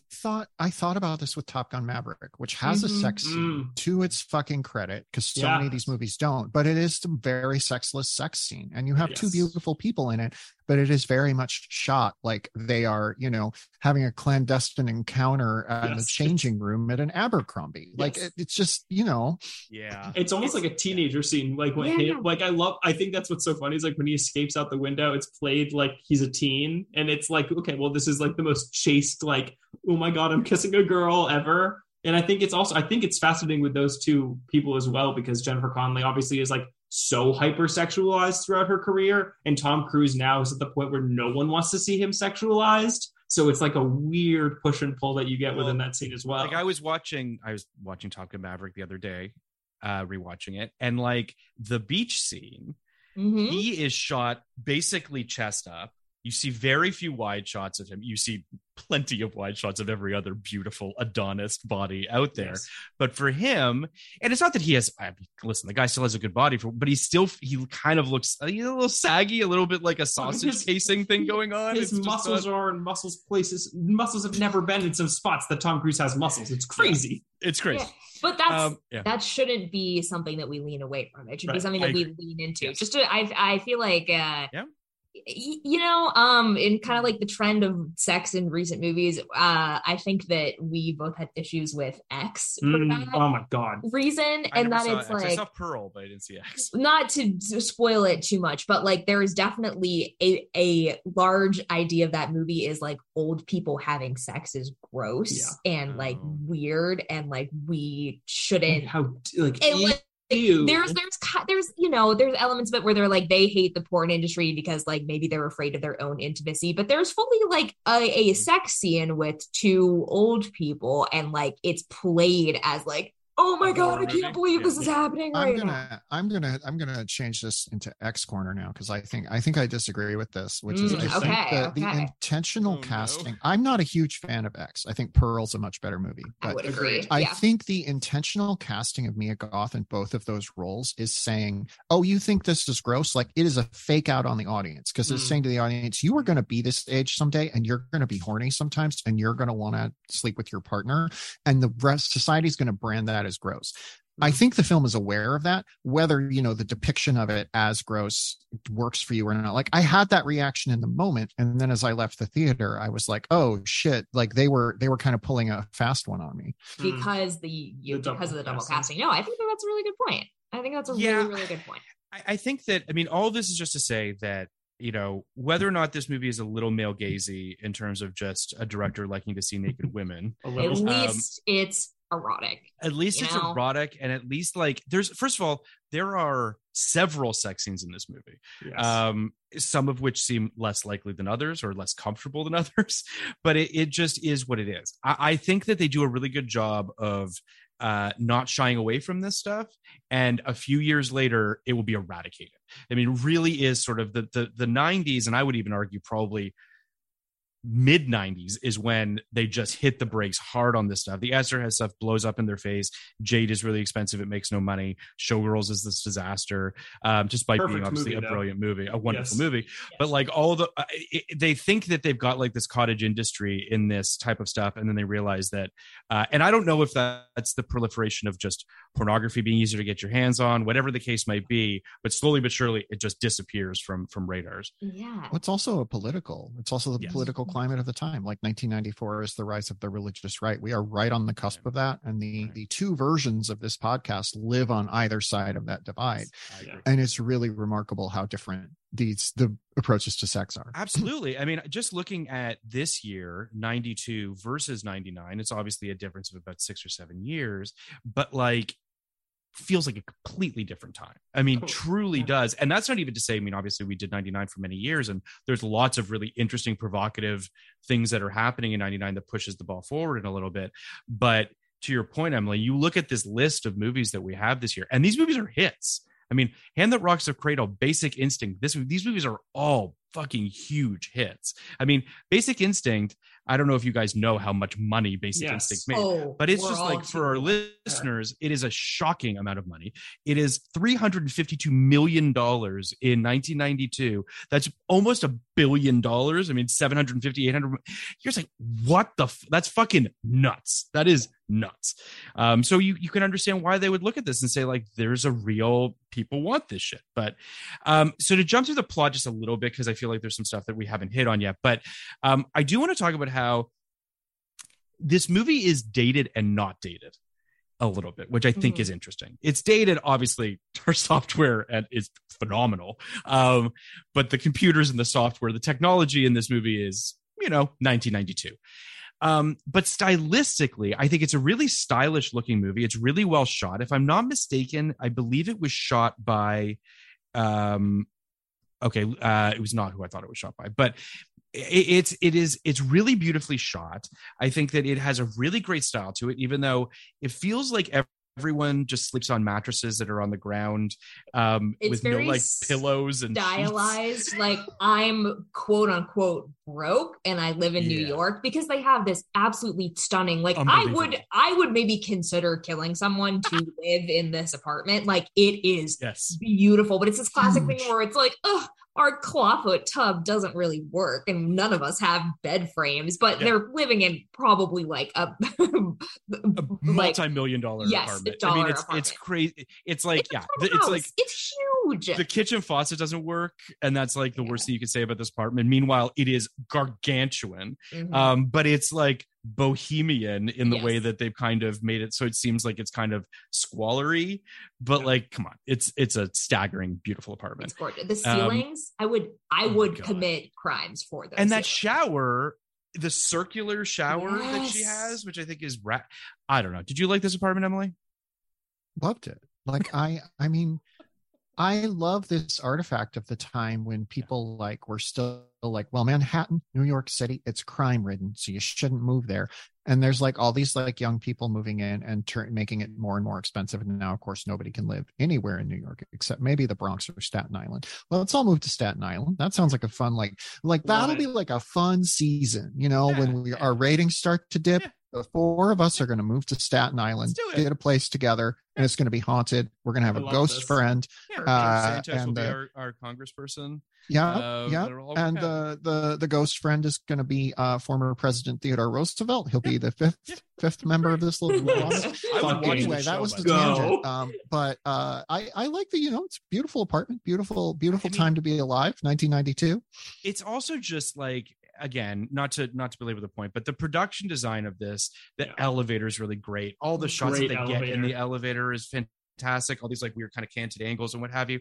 Lots of great stuff. Even when they go to the basement, the incinerator that you could just put things in the incinerator. Going, always. It just burns constantly. No, but this is like, it's sort of like with the, I don't know, the lessening of these types of sub-genres. When you watch something that is solidly designed for, dare I say, a 4-quadrant audience, you are reminded of like the intentionality that can be put into these very commercial movies. I think there's some Letterboxd review that basically the summation is everything in this movie is a Chekhov's gun. Like it's basically every single thing every single thing that is introduced, whether it's the screwdriver in the elevator, whether the screwdriver announcement, you're just like, well, someone's getting stabbed with that screwdriver. But I love it. Like it really does feel like, give me some juice. Like give me some tangibility that like I can track through the movie. I also think that, and this is something, Emily, that I imagine we'll see a fair amount as we're watching these films, but like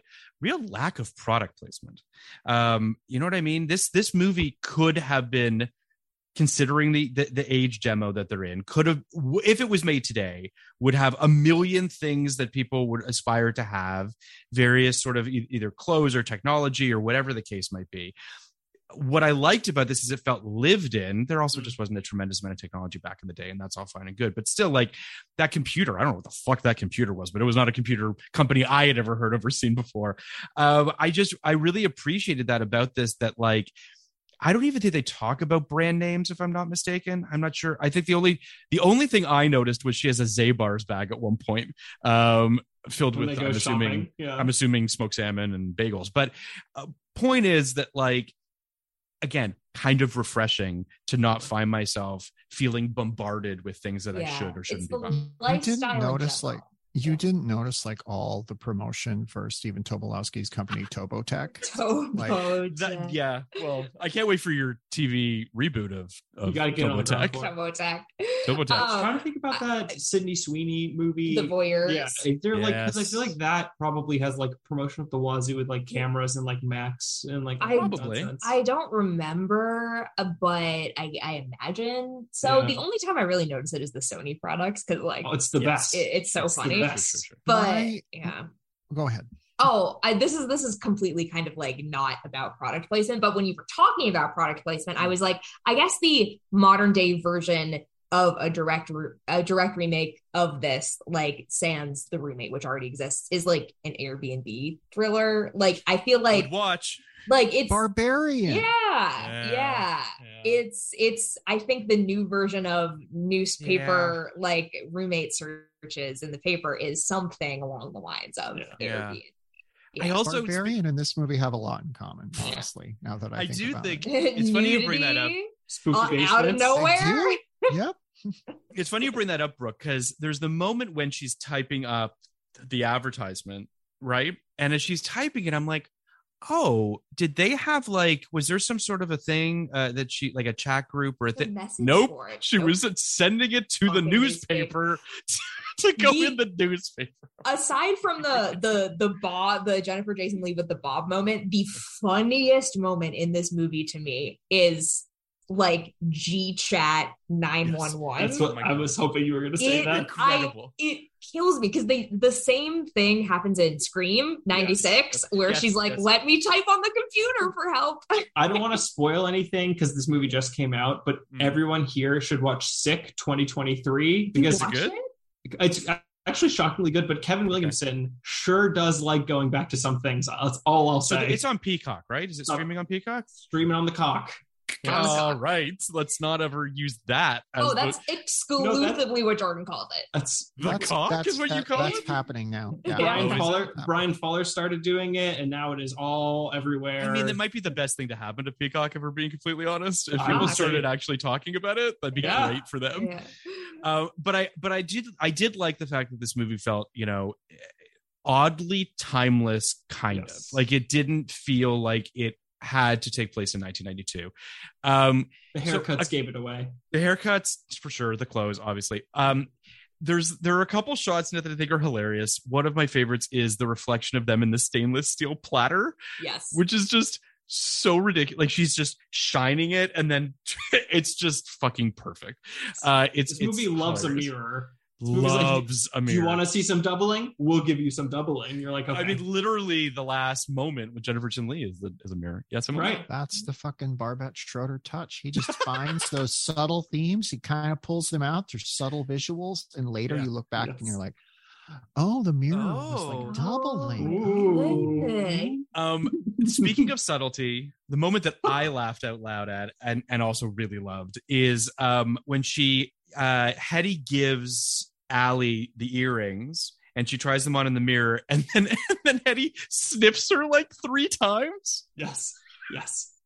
She literally, like, if someone sniffed me once and I saw them in the reflection of the mirror do that, I'd be like, that's suspicious. 3 times. Unfortunately, my brain is broken and I could only think about Hannibal in that moment. But I did think it was quite hilarious. It's tremendous. It is really the Barbet Schroeder touch, the mirror that sells it in that specific moment. Because you're like, girl, open your eyes. And then what's also great is she turns around and realizes how close Hetty is to her and goes, oh, sorry. And you're like, what are you apologizing for? She's on top of you, smelling your hair. Fucking crazy. Fantastic. I bet you it's probably a really good shampoo, though. Like, we got to find out what it is. Yeah. What does that hair smell like? Come on. What does that wig smell like? Yeah. I was like going to call issue with this because my baby smells my hair all the time, but like my baby's a fucking weirdo. So,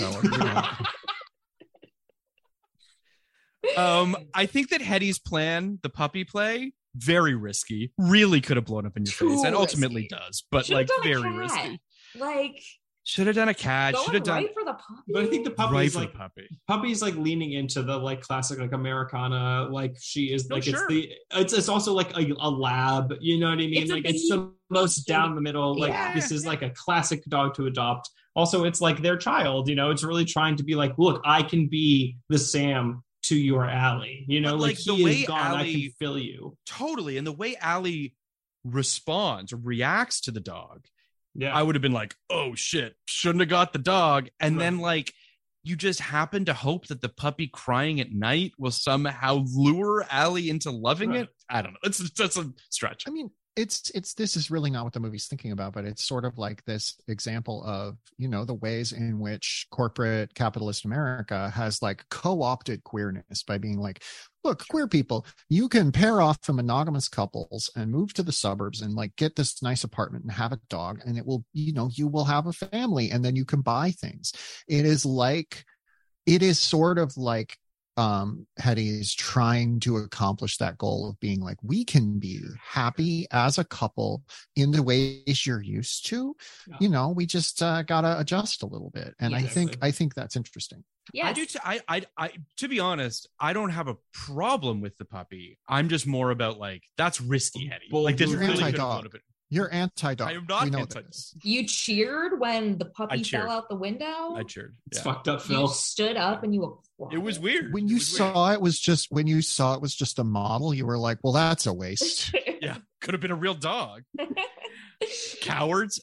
So I do think that I do think despicable. Okay, so I want to talk for a second about so as we mentioned, Hetty gets her hair cut exactly like Allie at this point. Allie admittedly sees this as a red flag, but you know, not something that's worthy of, you know, kicking her out of her apartment. But just, you know, so then Allie follows Hetty to some like underground nightclub. Mm-hmm. We got. What is this nightclub? I completely have forgotten about it up until the moment that you just said that. I was like, wait, how could I forget about this? First of all, you think it's going to be important to the plot, and it's not. It's just like, look at the kind of weird shit she's into. You know, it's like it's like the club from the fucking Matrix. You know? Like it's like Eyes Wide Shut or some shit. Yeah. All the scene like really needs to establish plot wise is that Hetty is calling herself Allie in other situations. Like, I don't understand if the like light kind of like sexual, queer, like potentially BDSM kinky side to this club like is swingers or something. Right. Like there's I'm so confused about like whether it's meant to be a commentary on Hetty as a person, whether it's meant to just be like, oh my God, the underbelly of American society. Like it's love it so much. I don't get it.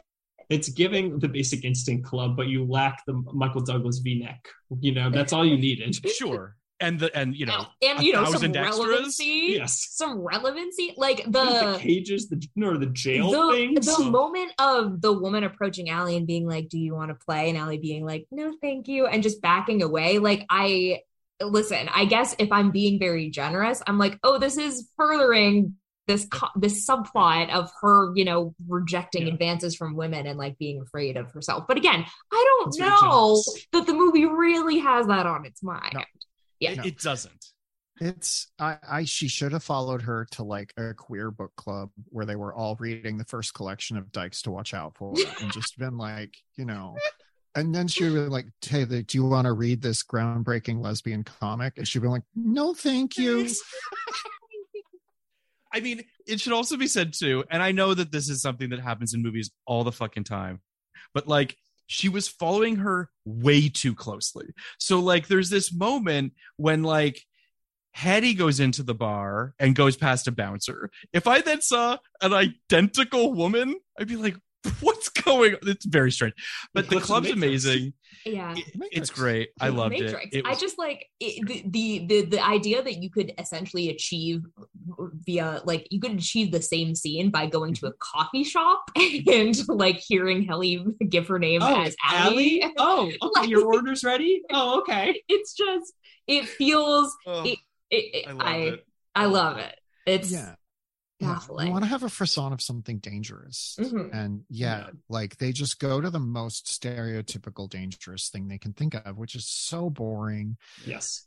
And I would, if this is in the script, I would not be surprised if it's presented with certain archness, but like on camera, it's just thudding. It's just very much like, oh my God, this is the scariest place imaginable. If you're here, you've like, really gone off the deep end. It reads like, and have we all seen Babylon on here? Yes. No, I haven't. Sorry, I'm taking my baby on Tuesday. What was that? I'm taking my baby on Tuesday. Oh, that's incredible. Good luck. Perfect first movie. We took them to Avatar, which they sat through and had a great time at, and like they had one bottle and had one diaper changed, and my understanding is that Babylon will inspire far more diaper changes. So yes. I would say there are diaper changes in Babylon on screen. Yeah.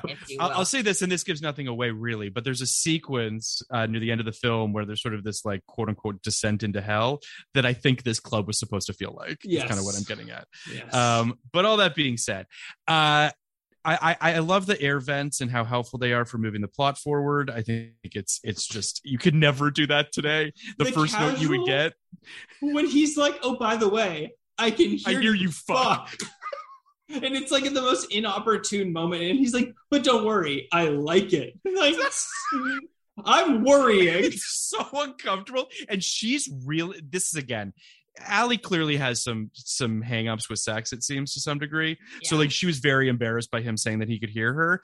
But then she immediately goes up and starts sealing off the vent in her bedroom. Whatever.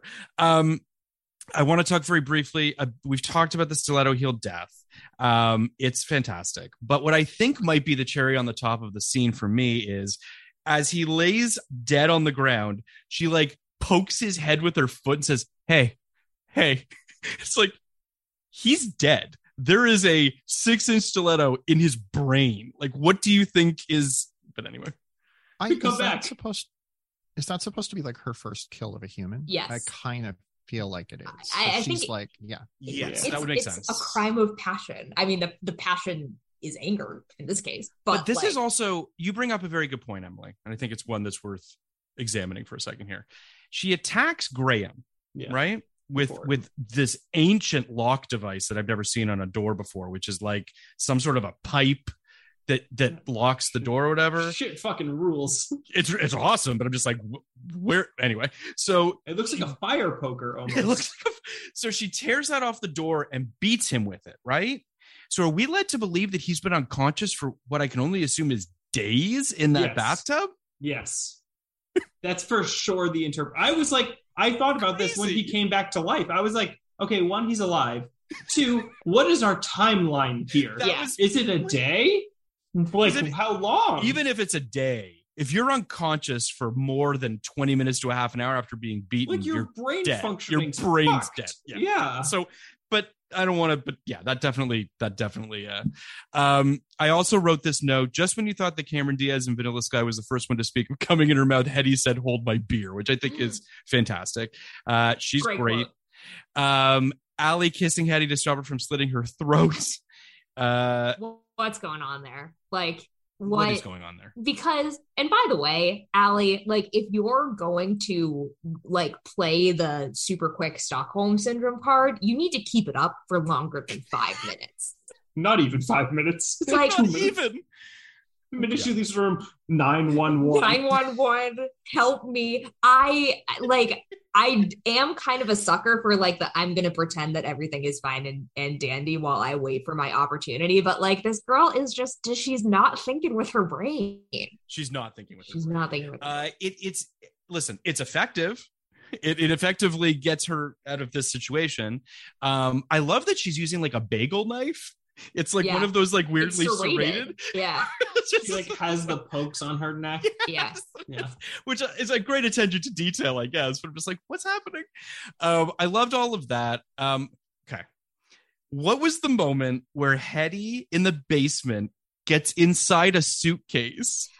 I believe the idea is that she's gonna keep Allie bound and gagged and fucking drag her across country and ship her. Yes. Well, I think the idea is that like she does not want to kill her. Like this is pivotal that she doesn't want to kill her. I was imagining like Toy Story 2, like she brings out like, as a carry-on, you know what I mean? Checks it in. There we go. She just climbs out inside the bowels of the airport. Yeah, Prospector Pete is there. I'm sorry. God damn. I'm sorry.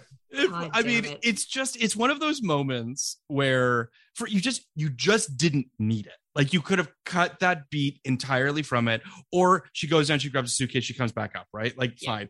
But she looks at one suitcase and is like, nah, I'm not going to be able to fit in that one.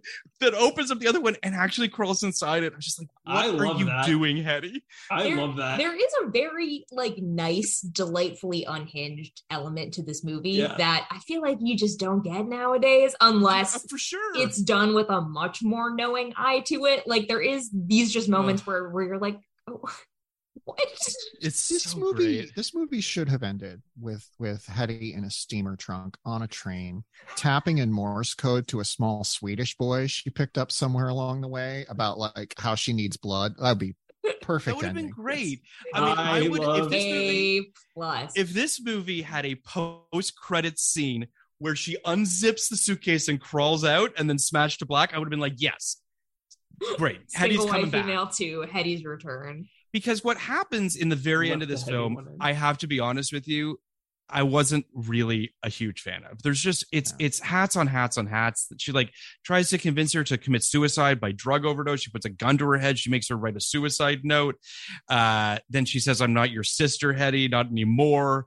They get into this whole like tussle. Allie drags Hetty to the elevator. She strangles her to unconsciousness or fakes unconsciousness because then she somehow gets up into the fucking ventilation shaft. How she gets up there is anyone's guess. And she hides from Hetty long enough that she's able to, like fucking Batman, swings into frame to stab her in the back. The swing into frame is incredible. So fun. What the fuck is this? I can't believe we've recorded 3 episodes now. I can't believe that 2 of them have featured someone swinging down from the ceiling to kick a person in the head. Because Under Siege also has it. And by the way, to Bridget Fonda's credit, she's far more impressive swinging into frame than fucking Steven Seagal is. But it's also like, it's not a good death is my biggest kind of bummer about it. Yeah. Like if you're going to kill her, right? Like go for it, make it bloody, make it crazy. Don't stab her in the back twice with a screwdriver. She probably wouldn't even die from that. Yeah. And it really gets so muddy. Hetty's motive gets so muddy. And I really do think it's to the detriment of her character and the movie in general, because then you have Allie's sort of like sappy final voiceover. Oh my God. The epilogue is brutal. It's brutal. And so it's like, why like it kind of takes something interesting that you had with Hetty's motives and really smashes it all together in like a blend of Crazy Town and being like, she'll just do whatever. She'll say she wants to kill you and then she doesn't. She'll try to make you commit suicide and then drag you to like bring you in a suitcase somewhere. Like it totally like loses the plot, so to speak. Yes. I think the whole last 10 minutes of this movie is another place where the subtext is serving up a campy queerness that the text just cannot handle. Like Barbette Schroeder is just like, this is the fundamental tragedy of female friendship, don't you think? And Don Roos is like, I think lesbians like to kill each other. That's funny, right? Yep. I agree. Like there's a part of me that thinks it's basically what you just said, Emily. It's a tonal issue, right? Which is that if the last 10, 15 minutes of this film was just going for camp, going for craziness and going for silliness, I mean, maybe not silliness, but you understand what I mean. I think that it would have worked. But unfortunately, what we're left with is it's not a cool ending in the sense of like, it's not a really great kill at the end. Or whatever, it's not badass and cool. It's kind of illogical. You don't really understand the logistics or the geography of how things are playing out. So you're just sort of like, why is it playing out like this? Yeah. It also, and maybe my biggest bummer is it feels rushed. Like the movie actually is kind of well paced up until this point, and you're just sort of like, so much is coming at you. You've got like Mitchell showing up and her putting a pillow over his head and shooting him in the face. You've got like all these things that are just kind of coming at you in the last 20 minutes of this movie that just sort of feels like, as Emily just said, that Schroeder didn't really get the tone, so they were kind of just like gunning it and had their foot on the gas till the end.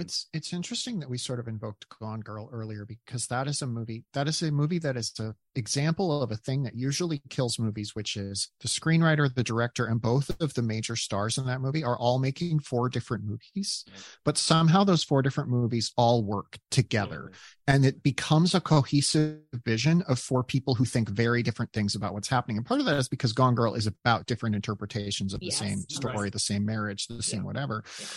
It just normally doesn't work at all. And Single White Female is a wonderful example of 4 different people making 4 different movies. And I very much like the one Jennifer Jason Leigh is making. And I just kind of want to go hang out with her. Yeah. No, I agree. I mean, listen, this goes for most things, but you know, if we could get a remake of Single White Female written by Gillian Flynn and directed by David Fincher, it would be awesome. I mean, I also think, you know, David Fincher, you know, notoriously his first film is in 1992 and it's Alien 3. Kind of wish that it was Single White Female, because I'll tell you, another movie dripping with eroticism. yes I think I think that it is interesting, though. Again, I won't go too far down the Fincher path, but like Panic Room has like these really interesting kind of like elements of using the space that Single White Female attempts to have in this, like, kind of like using the bowels of the apartment building. And what do you have around you? Like, it's the vents, it's the screwdriver. There is this kind of like tactility that Single White Female wants to have, but again, it's too messy. It's the sense of space too. Like, I think about what, like, I mean, like, just to compare it with like Fatal Attraction, which I think is like, if you think about like the preeminent one, like the whole final act of Fatal Attraction works so well because you know the layout of the house and you know like the stakes, and it's so well paced the way that ending plays out. So like it leaves you on such a high, like versus this movie where it's like, oh, we're going to rush to the end, and now it's over. Yeah. Just on the level of class politics, these movies fundamentally are about the continued seduction of capitalist, rich, upper class structures, where you are like, oh, I want to live in that apartment. And then like the movie is sort of about, or in the case of Fatal Attraction, in that enormous house, the movie is sort of about all of the like the inertia within the status quo that keeps dragging you back to that space, the gravity of living there. And I think Fincher, for as much of a probably straight white guy as he is, gets like, I think his class politics get him to that place where he's like talking about this stuff in an interesting, dark way that Schroeder, like, if you've seen Reversal of Fortune, his movie immediately before this, it is a good movie. It's got a lot of wealth porn in it. And I think someone who makes wealth porn can't really make a movie like this. Totally. And you mentioned Fatal Attraction, and this is very much like Fatal Attraction told from the point of view of the woman who was wronged by the guy. Yes. But then it kind of goes off in a different direction in a way that isn't as satisfying. I just think that ultimately, you know, I don't think that Schroeder's having as much fun as he could be having with it. I think that, you know, as Fincher has, you know, so eloquently said, he thinks all people are perverts, and that's why his movies work as well as they do. And I think that if he approached this movie in that way to some degree or another, I think that it just would have had, it just doesn't feel as dangerous as it could feel. Right. And it doesn't feel dangerous enough. It doesn't feel campy enough. So it's sort of existing in this weird purgatory between those two things. And that's, I mean, listen, I liked this movie and we'll rate it in a minute, but I do think that, you know, hindsight being what it is, and the progress that we've made to some degree or another in filmmaking, I think we're able to look back on this and be like, these are the things that would have changed. These are the things that could have been better or whatever. But as a product of 1992, I actually think it's surprisingly effective. Considering, I imagine if I saw this in 92, I'd probably be relatively impressed by it. Mm-hmm. I just think about like the camp of like, I'm just like what you were talking about earlier, like probably one of my all-time favorite movies is Death Becomes Her. And that is so good at how it has its like finger on the pulse of camp. And if this movie was able to do either that side of camp, or as you were saying, like that would be so, like you could see a version of this that is so fun and like gleeful, and there would be like summer screenings, you know what I mean? Like where everyone's cheering with an insane kill, you know, it doesn't have that. Like, it's funny you bring up Zemeckis, because like Death Becomes are also notoriously a film that didn't do particularly well when it came out. Everyone was just like, what is this? Now, obviously it's a masterpiece, but at the time, no one really got it. You know, Zemeckis does What Lies Beneath, you know, years later, which is sort of his Hitchcockian thing. And there, I would say this movie plays a little bit in the What Lies Beneath category of like, that movie could have been campier, that movie could have had a little bit more fun. There's like seeds of that stuff existing in the film, but they never really, because Zemeckis is not that guy, so he's just sort of like, wait, but can I do a weird camera angle where we go into the floorboards? And they're like, yes, Bob, fine, sure. Like, see the ghost. You know. Yeah, exactly. So it's like, I do think it's interesting how like a movie like this probably, I mean, ultimately doesn't get made, or at least doesn't get a theatrical release today. There are all sorts of thrillers that are sort of trafficking in this stuff, but it doesn't feel like it's doing what this movie's doing. But Emily, you look like you had something to say. Oh, I was disagreeing about, actually I like Death Becomes Her, but I don't think it's a masterpiece. But we'll talk about that on a future episode. We will. I think the Robert Zemeckis of it just always gets in the way. The performance is obviously brilliant. I mean, we talked about that when we discussed it on the show. Was like, it does feel like Zemeckis is in his own way a little bit, but for sure, so many other good elements. Yeah, I think that. Yeah, and when you say the Zemeckis of it all, Emily, and you guys, you're referring sort of to the kind of the whiz-bangness of the kind of the technical stuff that he's doing? I think he gets distracted enough by the visual effects to not get in the way of what everyone else is doing. But every time he's like, I have to pay attention to the story, you're like, oh, Robert Zemeckis has never met a gay person. Like he just has not, that has not happened. He also maybe arguably has never met a woman, period. And I know he's married, so that feels strange. Yeah. When you look at the depictions of his wife on screen, you still kind of feel like he's never met a woman. Yeah. There was an interview, I think it was either with him or the writer, where they talk about how the movie's been adopted by like the drag and queer community with Death Becomes Her, and they were like, oh really, I didn't know that, cool. And you're like, you didn't know that? Like, what do you mean the movie's, I mean, like, David Koepp is too busy counting his Jurassic Park millions. Right, and he will never need another dollar. It was a very fun movie to talk about and dig into. So we'll save the meat of that for when you guys get to do that. I'm very excited to talk about it. We have hopefully we'll be able to get a very special guest to come on for that. Robert Zemeckis, I'm seeing? Yeah, Robert Zemeckis is coming on. Zemeckis. Yeah. But that being said, I think that this movie exists in an interesting space that I don't know that I can really.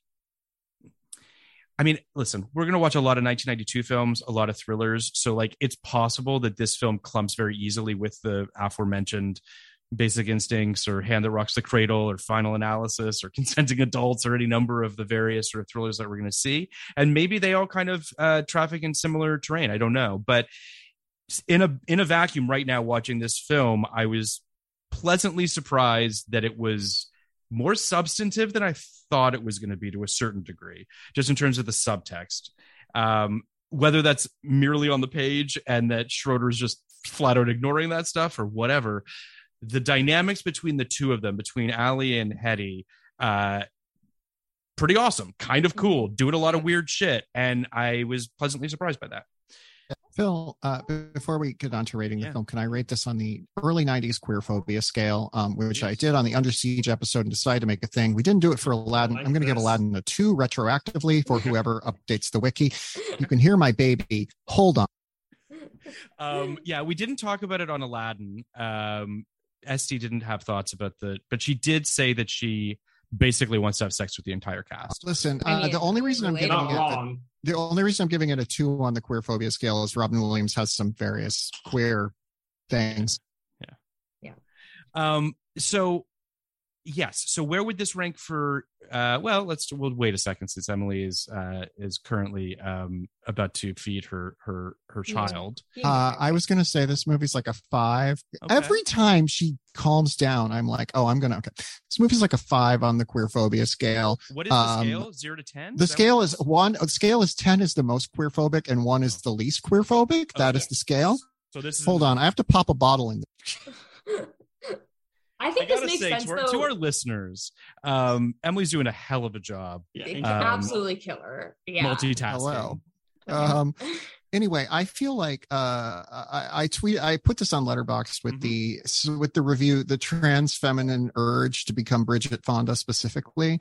And I think we could get TERFs to like say that this movie is what trans women want, and we could like discredit them that way. Like, I think J.K. Rowling could be like, and they're entering women's spaces and they're inherently violent. They all want to be Bridget Fonda for some reason. And like people would start like laughing at them.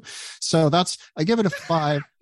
Because it is Barbette Schroeder it doesn't understand the stuff that Don Roos does. So like, I think it's an interesting blend of queerphobia and like actual queer content.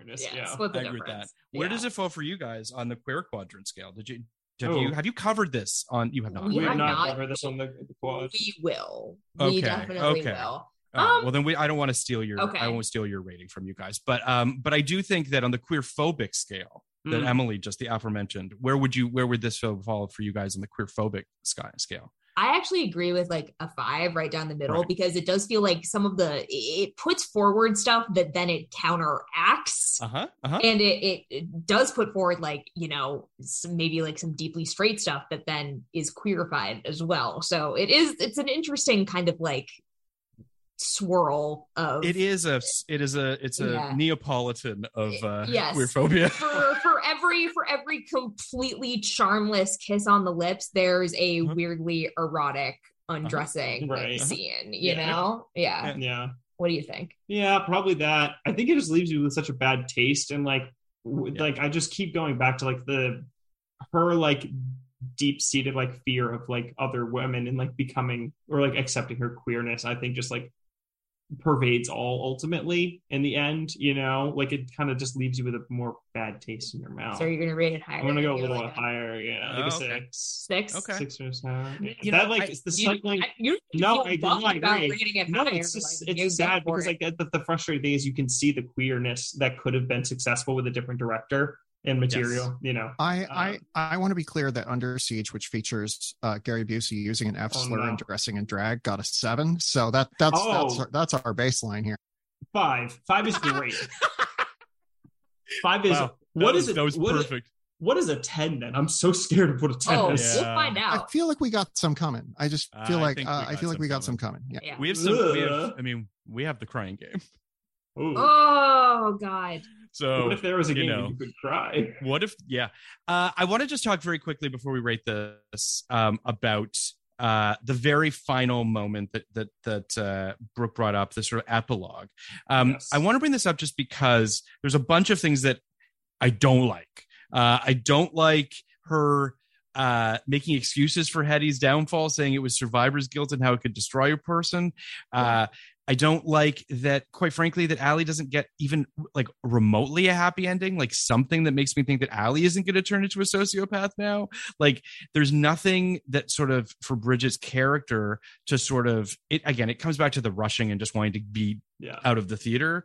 So like there's a part of me that just wishes that they had taken a second, even just a reunion with her and Graham, you know what I mean? Something that makes me go like, she's gonna be okay. Her and Graham are gonna move in together, and there's gonna be a television show about them, or whatever the case might be. Something, and then that's a great backstory for Will and Grace. That's what I was thinking. Yeah, I watched that. That is an incredible backstory for Will and Grace. I wish that was true. And then just the shitty photo, which is so like hacky and on the nose. There's like this photo of the two of them. Their faces are blending into one another. I was like, what? Why do you even have this photo? What's going on? That's what we call the Schroeder touch, baby. That's the Schroeder touch. The thing is, like Paul Paul Verhoeven is the least subtle person ever, but I love his unsubtlety. You gotta so it's like, it depends on who's giving it. He's like, I'm going to give you all your craziness. And you're like, yes, give me that. Well, this is the thing. It's not beautiful man. It's not crazy enough. Like that's the problem. And then he likes to throw in the most on the nose thing that you can without, like, again, committing to the bit, to use a Jordanism. One other thing that I really do hate about that ending monologue is how she's still like, and at the end of the day, I'm still mourning Sam. And I was like, again, you're still? He sucks. What did he ever do for you? Ever? I don't like the Sam callback sucks. I also think that and this comes back to the way she kills Hetty, which is that, and I'm beginning to think that the reason it's not a quote unquote good kill or an interesting kill is because they want you to feel sorry for Hetty at the end. And it was like, you are missing the fucking point here, people. Like, you've got to go farther, and she needs to be like a straight up villain. They just don't do that. No, please go. Please. Sorry. I think there is an element to it too of, like, for a while in these kind of like female driven thrillers, people were afraid to give the woman who we were supposed to be rooting for like too much of like too much violence. Like she kind of has to have a self-defense only kill because like we're not supposed to revel in her killing somebody. Like, no, I get it. Which is just so much less fun. It is less fun, and it feels as though you're defeating the purpose of the movie. Like, you're shooting yourself in the foot and creating something that's just not that much. It isn't nearly as interesting as it could be, and you're not really giving people what they want, despite the fact that, like. But listen, $85 million, it did what it was supposed to do, I guess. But so as I mentioned, didn't really see this in '92. I'd seen bits and pieces, so I'm not going to rate it from then. But I gave this film before the podcast a 78. And I think I'm kind of going to stick there. I think maybe I'll go down a little bit. I think I'm going to go down to 7.5. But I think that this movie is better than I expected it to be. The fact that we've been able to have this whole conversation about various motives and subtexts that could have existed. It's stylishly made. It's doing a lot of, body, forward stuff. Like, I think this movie is better than its ending. It deserves a better ending. The last, as we said, sort of 20 minutes of this movie were kind of a clusterfuck, but I don't know. That's where I'm at. I'm at a 75. What about you guys? What about you, Brooke? I think, like, speaking to what you just said, it's the could have, like what this movie could have been, totally. That I think drags me down a little bit. Okay. I would say before this movie, I was at about a 60, but I do think that, like, it's been interesting to kind of like unpack its place in the culture and maybe like how things were going to evolve in the next 5 years, and this sort of like being a little bit of a relic of this pre-1994-esque like time. So I think I'm going to pull it up to, I'm going to say a solid 67. That feels right. All right. That's fair. What about you, Jordan? Well, since I hadn't seen it before, this is really just my first watch. Correct. I do think the conversation is interesting. It did make me, I think, appreciate maybe its intention more. That said, Babbitt's subtle, almost unnoticeable execution of his filmmaking prowess does leave me with a little bit of a sour taste in my mouth. So I'm going to go with like a 62, 63. Okay. Yeah. What about you, Emily? I'm giving it a 69, a number I came by honestly. Nice. So I was like, this is over a 60. It's not quite a 70. What's the highest 60 number there is? And I was like, well, it's 69. So that's my number, and I'm sticking with it. And it is almost 420. It is almost 420 right now during this record. Well, listen, guys. Thank you so much for coming on. You guys are the best. We cannot wait to have you back and talk about other films from 1992, and can't wait to have you on our the Patreon as well. Brooke, you're coming on to talk about our girl Taylor. So we've got that Emily's best friend Taylor Swift. Yes, Emily. No, yeah. Listen, it's on my vision board. It's happening. I did just ask my wife if she wanted to rank the members of Wings. Yes. And she said, no, you insult me. So that my rankings insult her. So that is that's what it's like to really be in a lesbian relationship, everybody. It's yeah. Well, listen, I can't wait to talk about Taylor Swift with you, Brooke. It's going to be great. Me Jordan, too. I can't wait until you pick what your double feature is going to be. I was like, all right, hold on. I'm going to make a note for myself, famously. Yeah. You need to make a note because you need to pick a double feature. It can be 2 movies, 2 episodes of television, 2 songs, 2 albums. It can be 2 basically of anything. Yes, Emily? Can I make you read 2 Russian novels? You can try.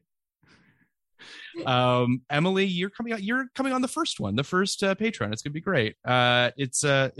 She's comparing Return to Oz to Petite Maman, obviously. Ooh, yeah. 2 movies about how it's weird to be a girl. So people have that to look forward to. But listen, this was a blast. I can't wait, and I'm coming on your podcast to talk about something very soon. Yes, so we need to record that soon. We'll be getting a clue. Wow. No. Oh wait, no. No. Oh fuck! No. That was fucking amazing. That is not a clue. Can I say what it is? All I can say is beware of the music. Right. Yeah. There we go. Right. It's gonna be great. I can't wait. I don't know how gay that movie is though, but I'm looking forward to unpacking it with you. We've convinced you before, and we will convince you. Oh, you will unquestionably convince me. I don't do that. The movie is completely queer. I mean, it's so camp. It'll be like a good camp queer. If people haven't guessed, Phil's going to come discuss Josie and the Pussycats with us in the very near future. How can you say that's not gay, Phil? Thank you, Emily. Thank you. Yeah. I'm sorry. Listen, I need you guys to educate me, and that's what I'm looking forward to. That's what we're going It's going to be great. Yeah. And that I love that movie. So can't wait.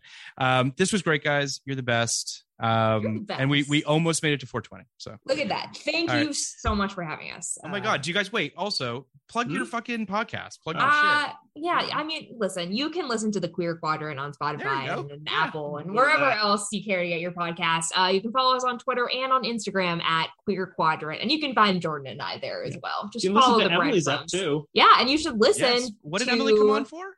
Cloud Atlas. Fuck yeah, she did. I feel like it's just me talking about random bullshit for 2 hours. What is Cloud Atlas? That is Cloud Atlas. Kind of a little bit of random bullshit. Yeah. It has some of the best tangents ever featured in the history of the show, including the Taylor Swift Carly Kloss. There's a Taylor Carly. Tangent? Phil, you have no idea. We're going to have so much fun on Patreon. And we talk a little bit about Yellow Jackets, which is a great show. And you can also listen to Phil and Kenny talk about Moulin Rouge if you want. It's true. We did come on for Moulin Rouge, and that was a great episode where both of us were convinced it wasn't that gay, weirdly, and then, or was it like the most gay? I feel like it was the most gay. Kenny gave that film 5 out of 5 stars. Yeah. Well, because Kenny's an ally, as everyone. Yes. Glad ally of the year. Yeah. But anyway, guys, thank you so much. Thank you. Thank you for having us. Talk to you guys soon. Bye. Bye. Bye. Podcast like it's 1992. Podcast like it's 1992. 1992.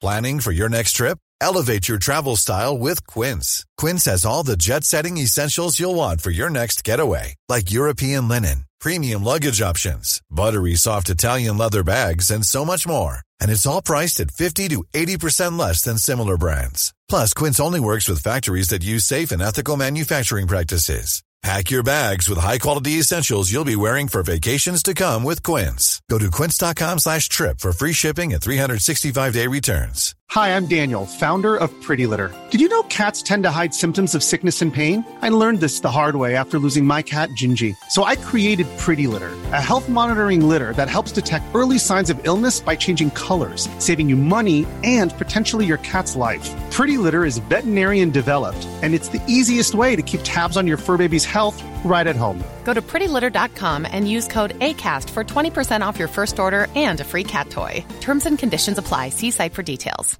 Hey, it's Paige DeSorbo from Giggly Squad. High quality fashion without the price tag. Say hello to Quince.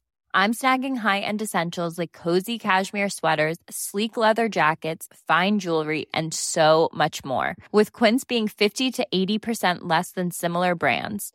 And they partner with factories that prioritize safe, ethical, and responsible manufacturing. I love that. Luxury quality within reach. Go to quince.com/style to get free shipping and 365-day returns on your next order. Quince.com/style.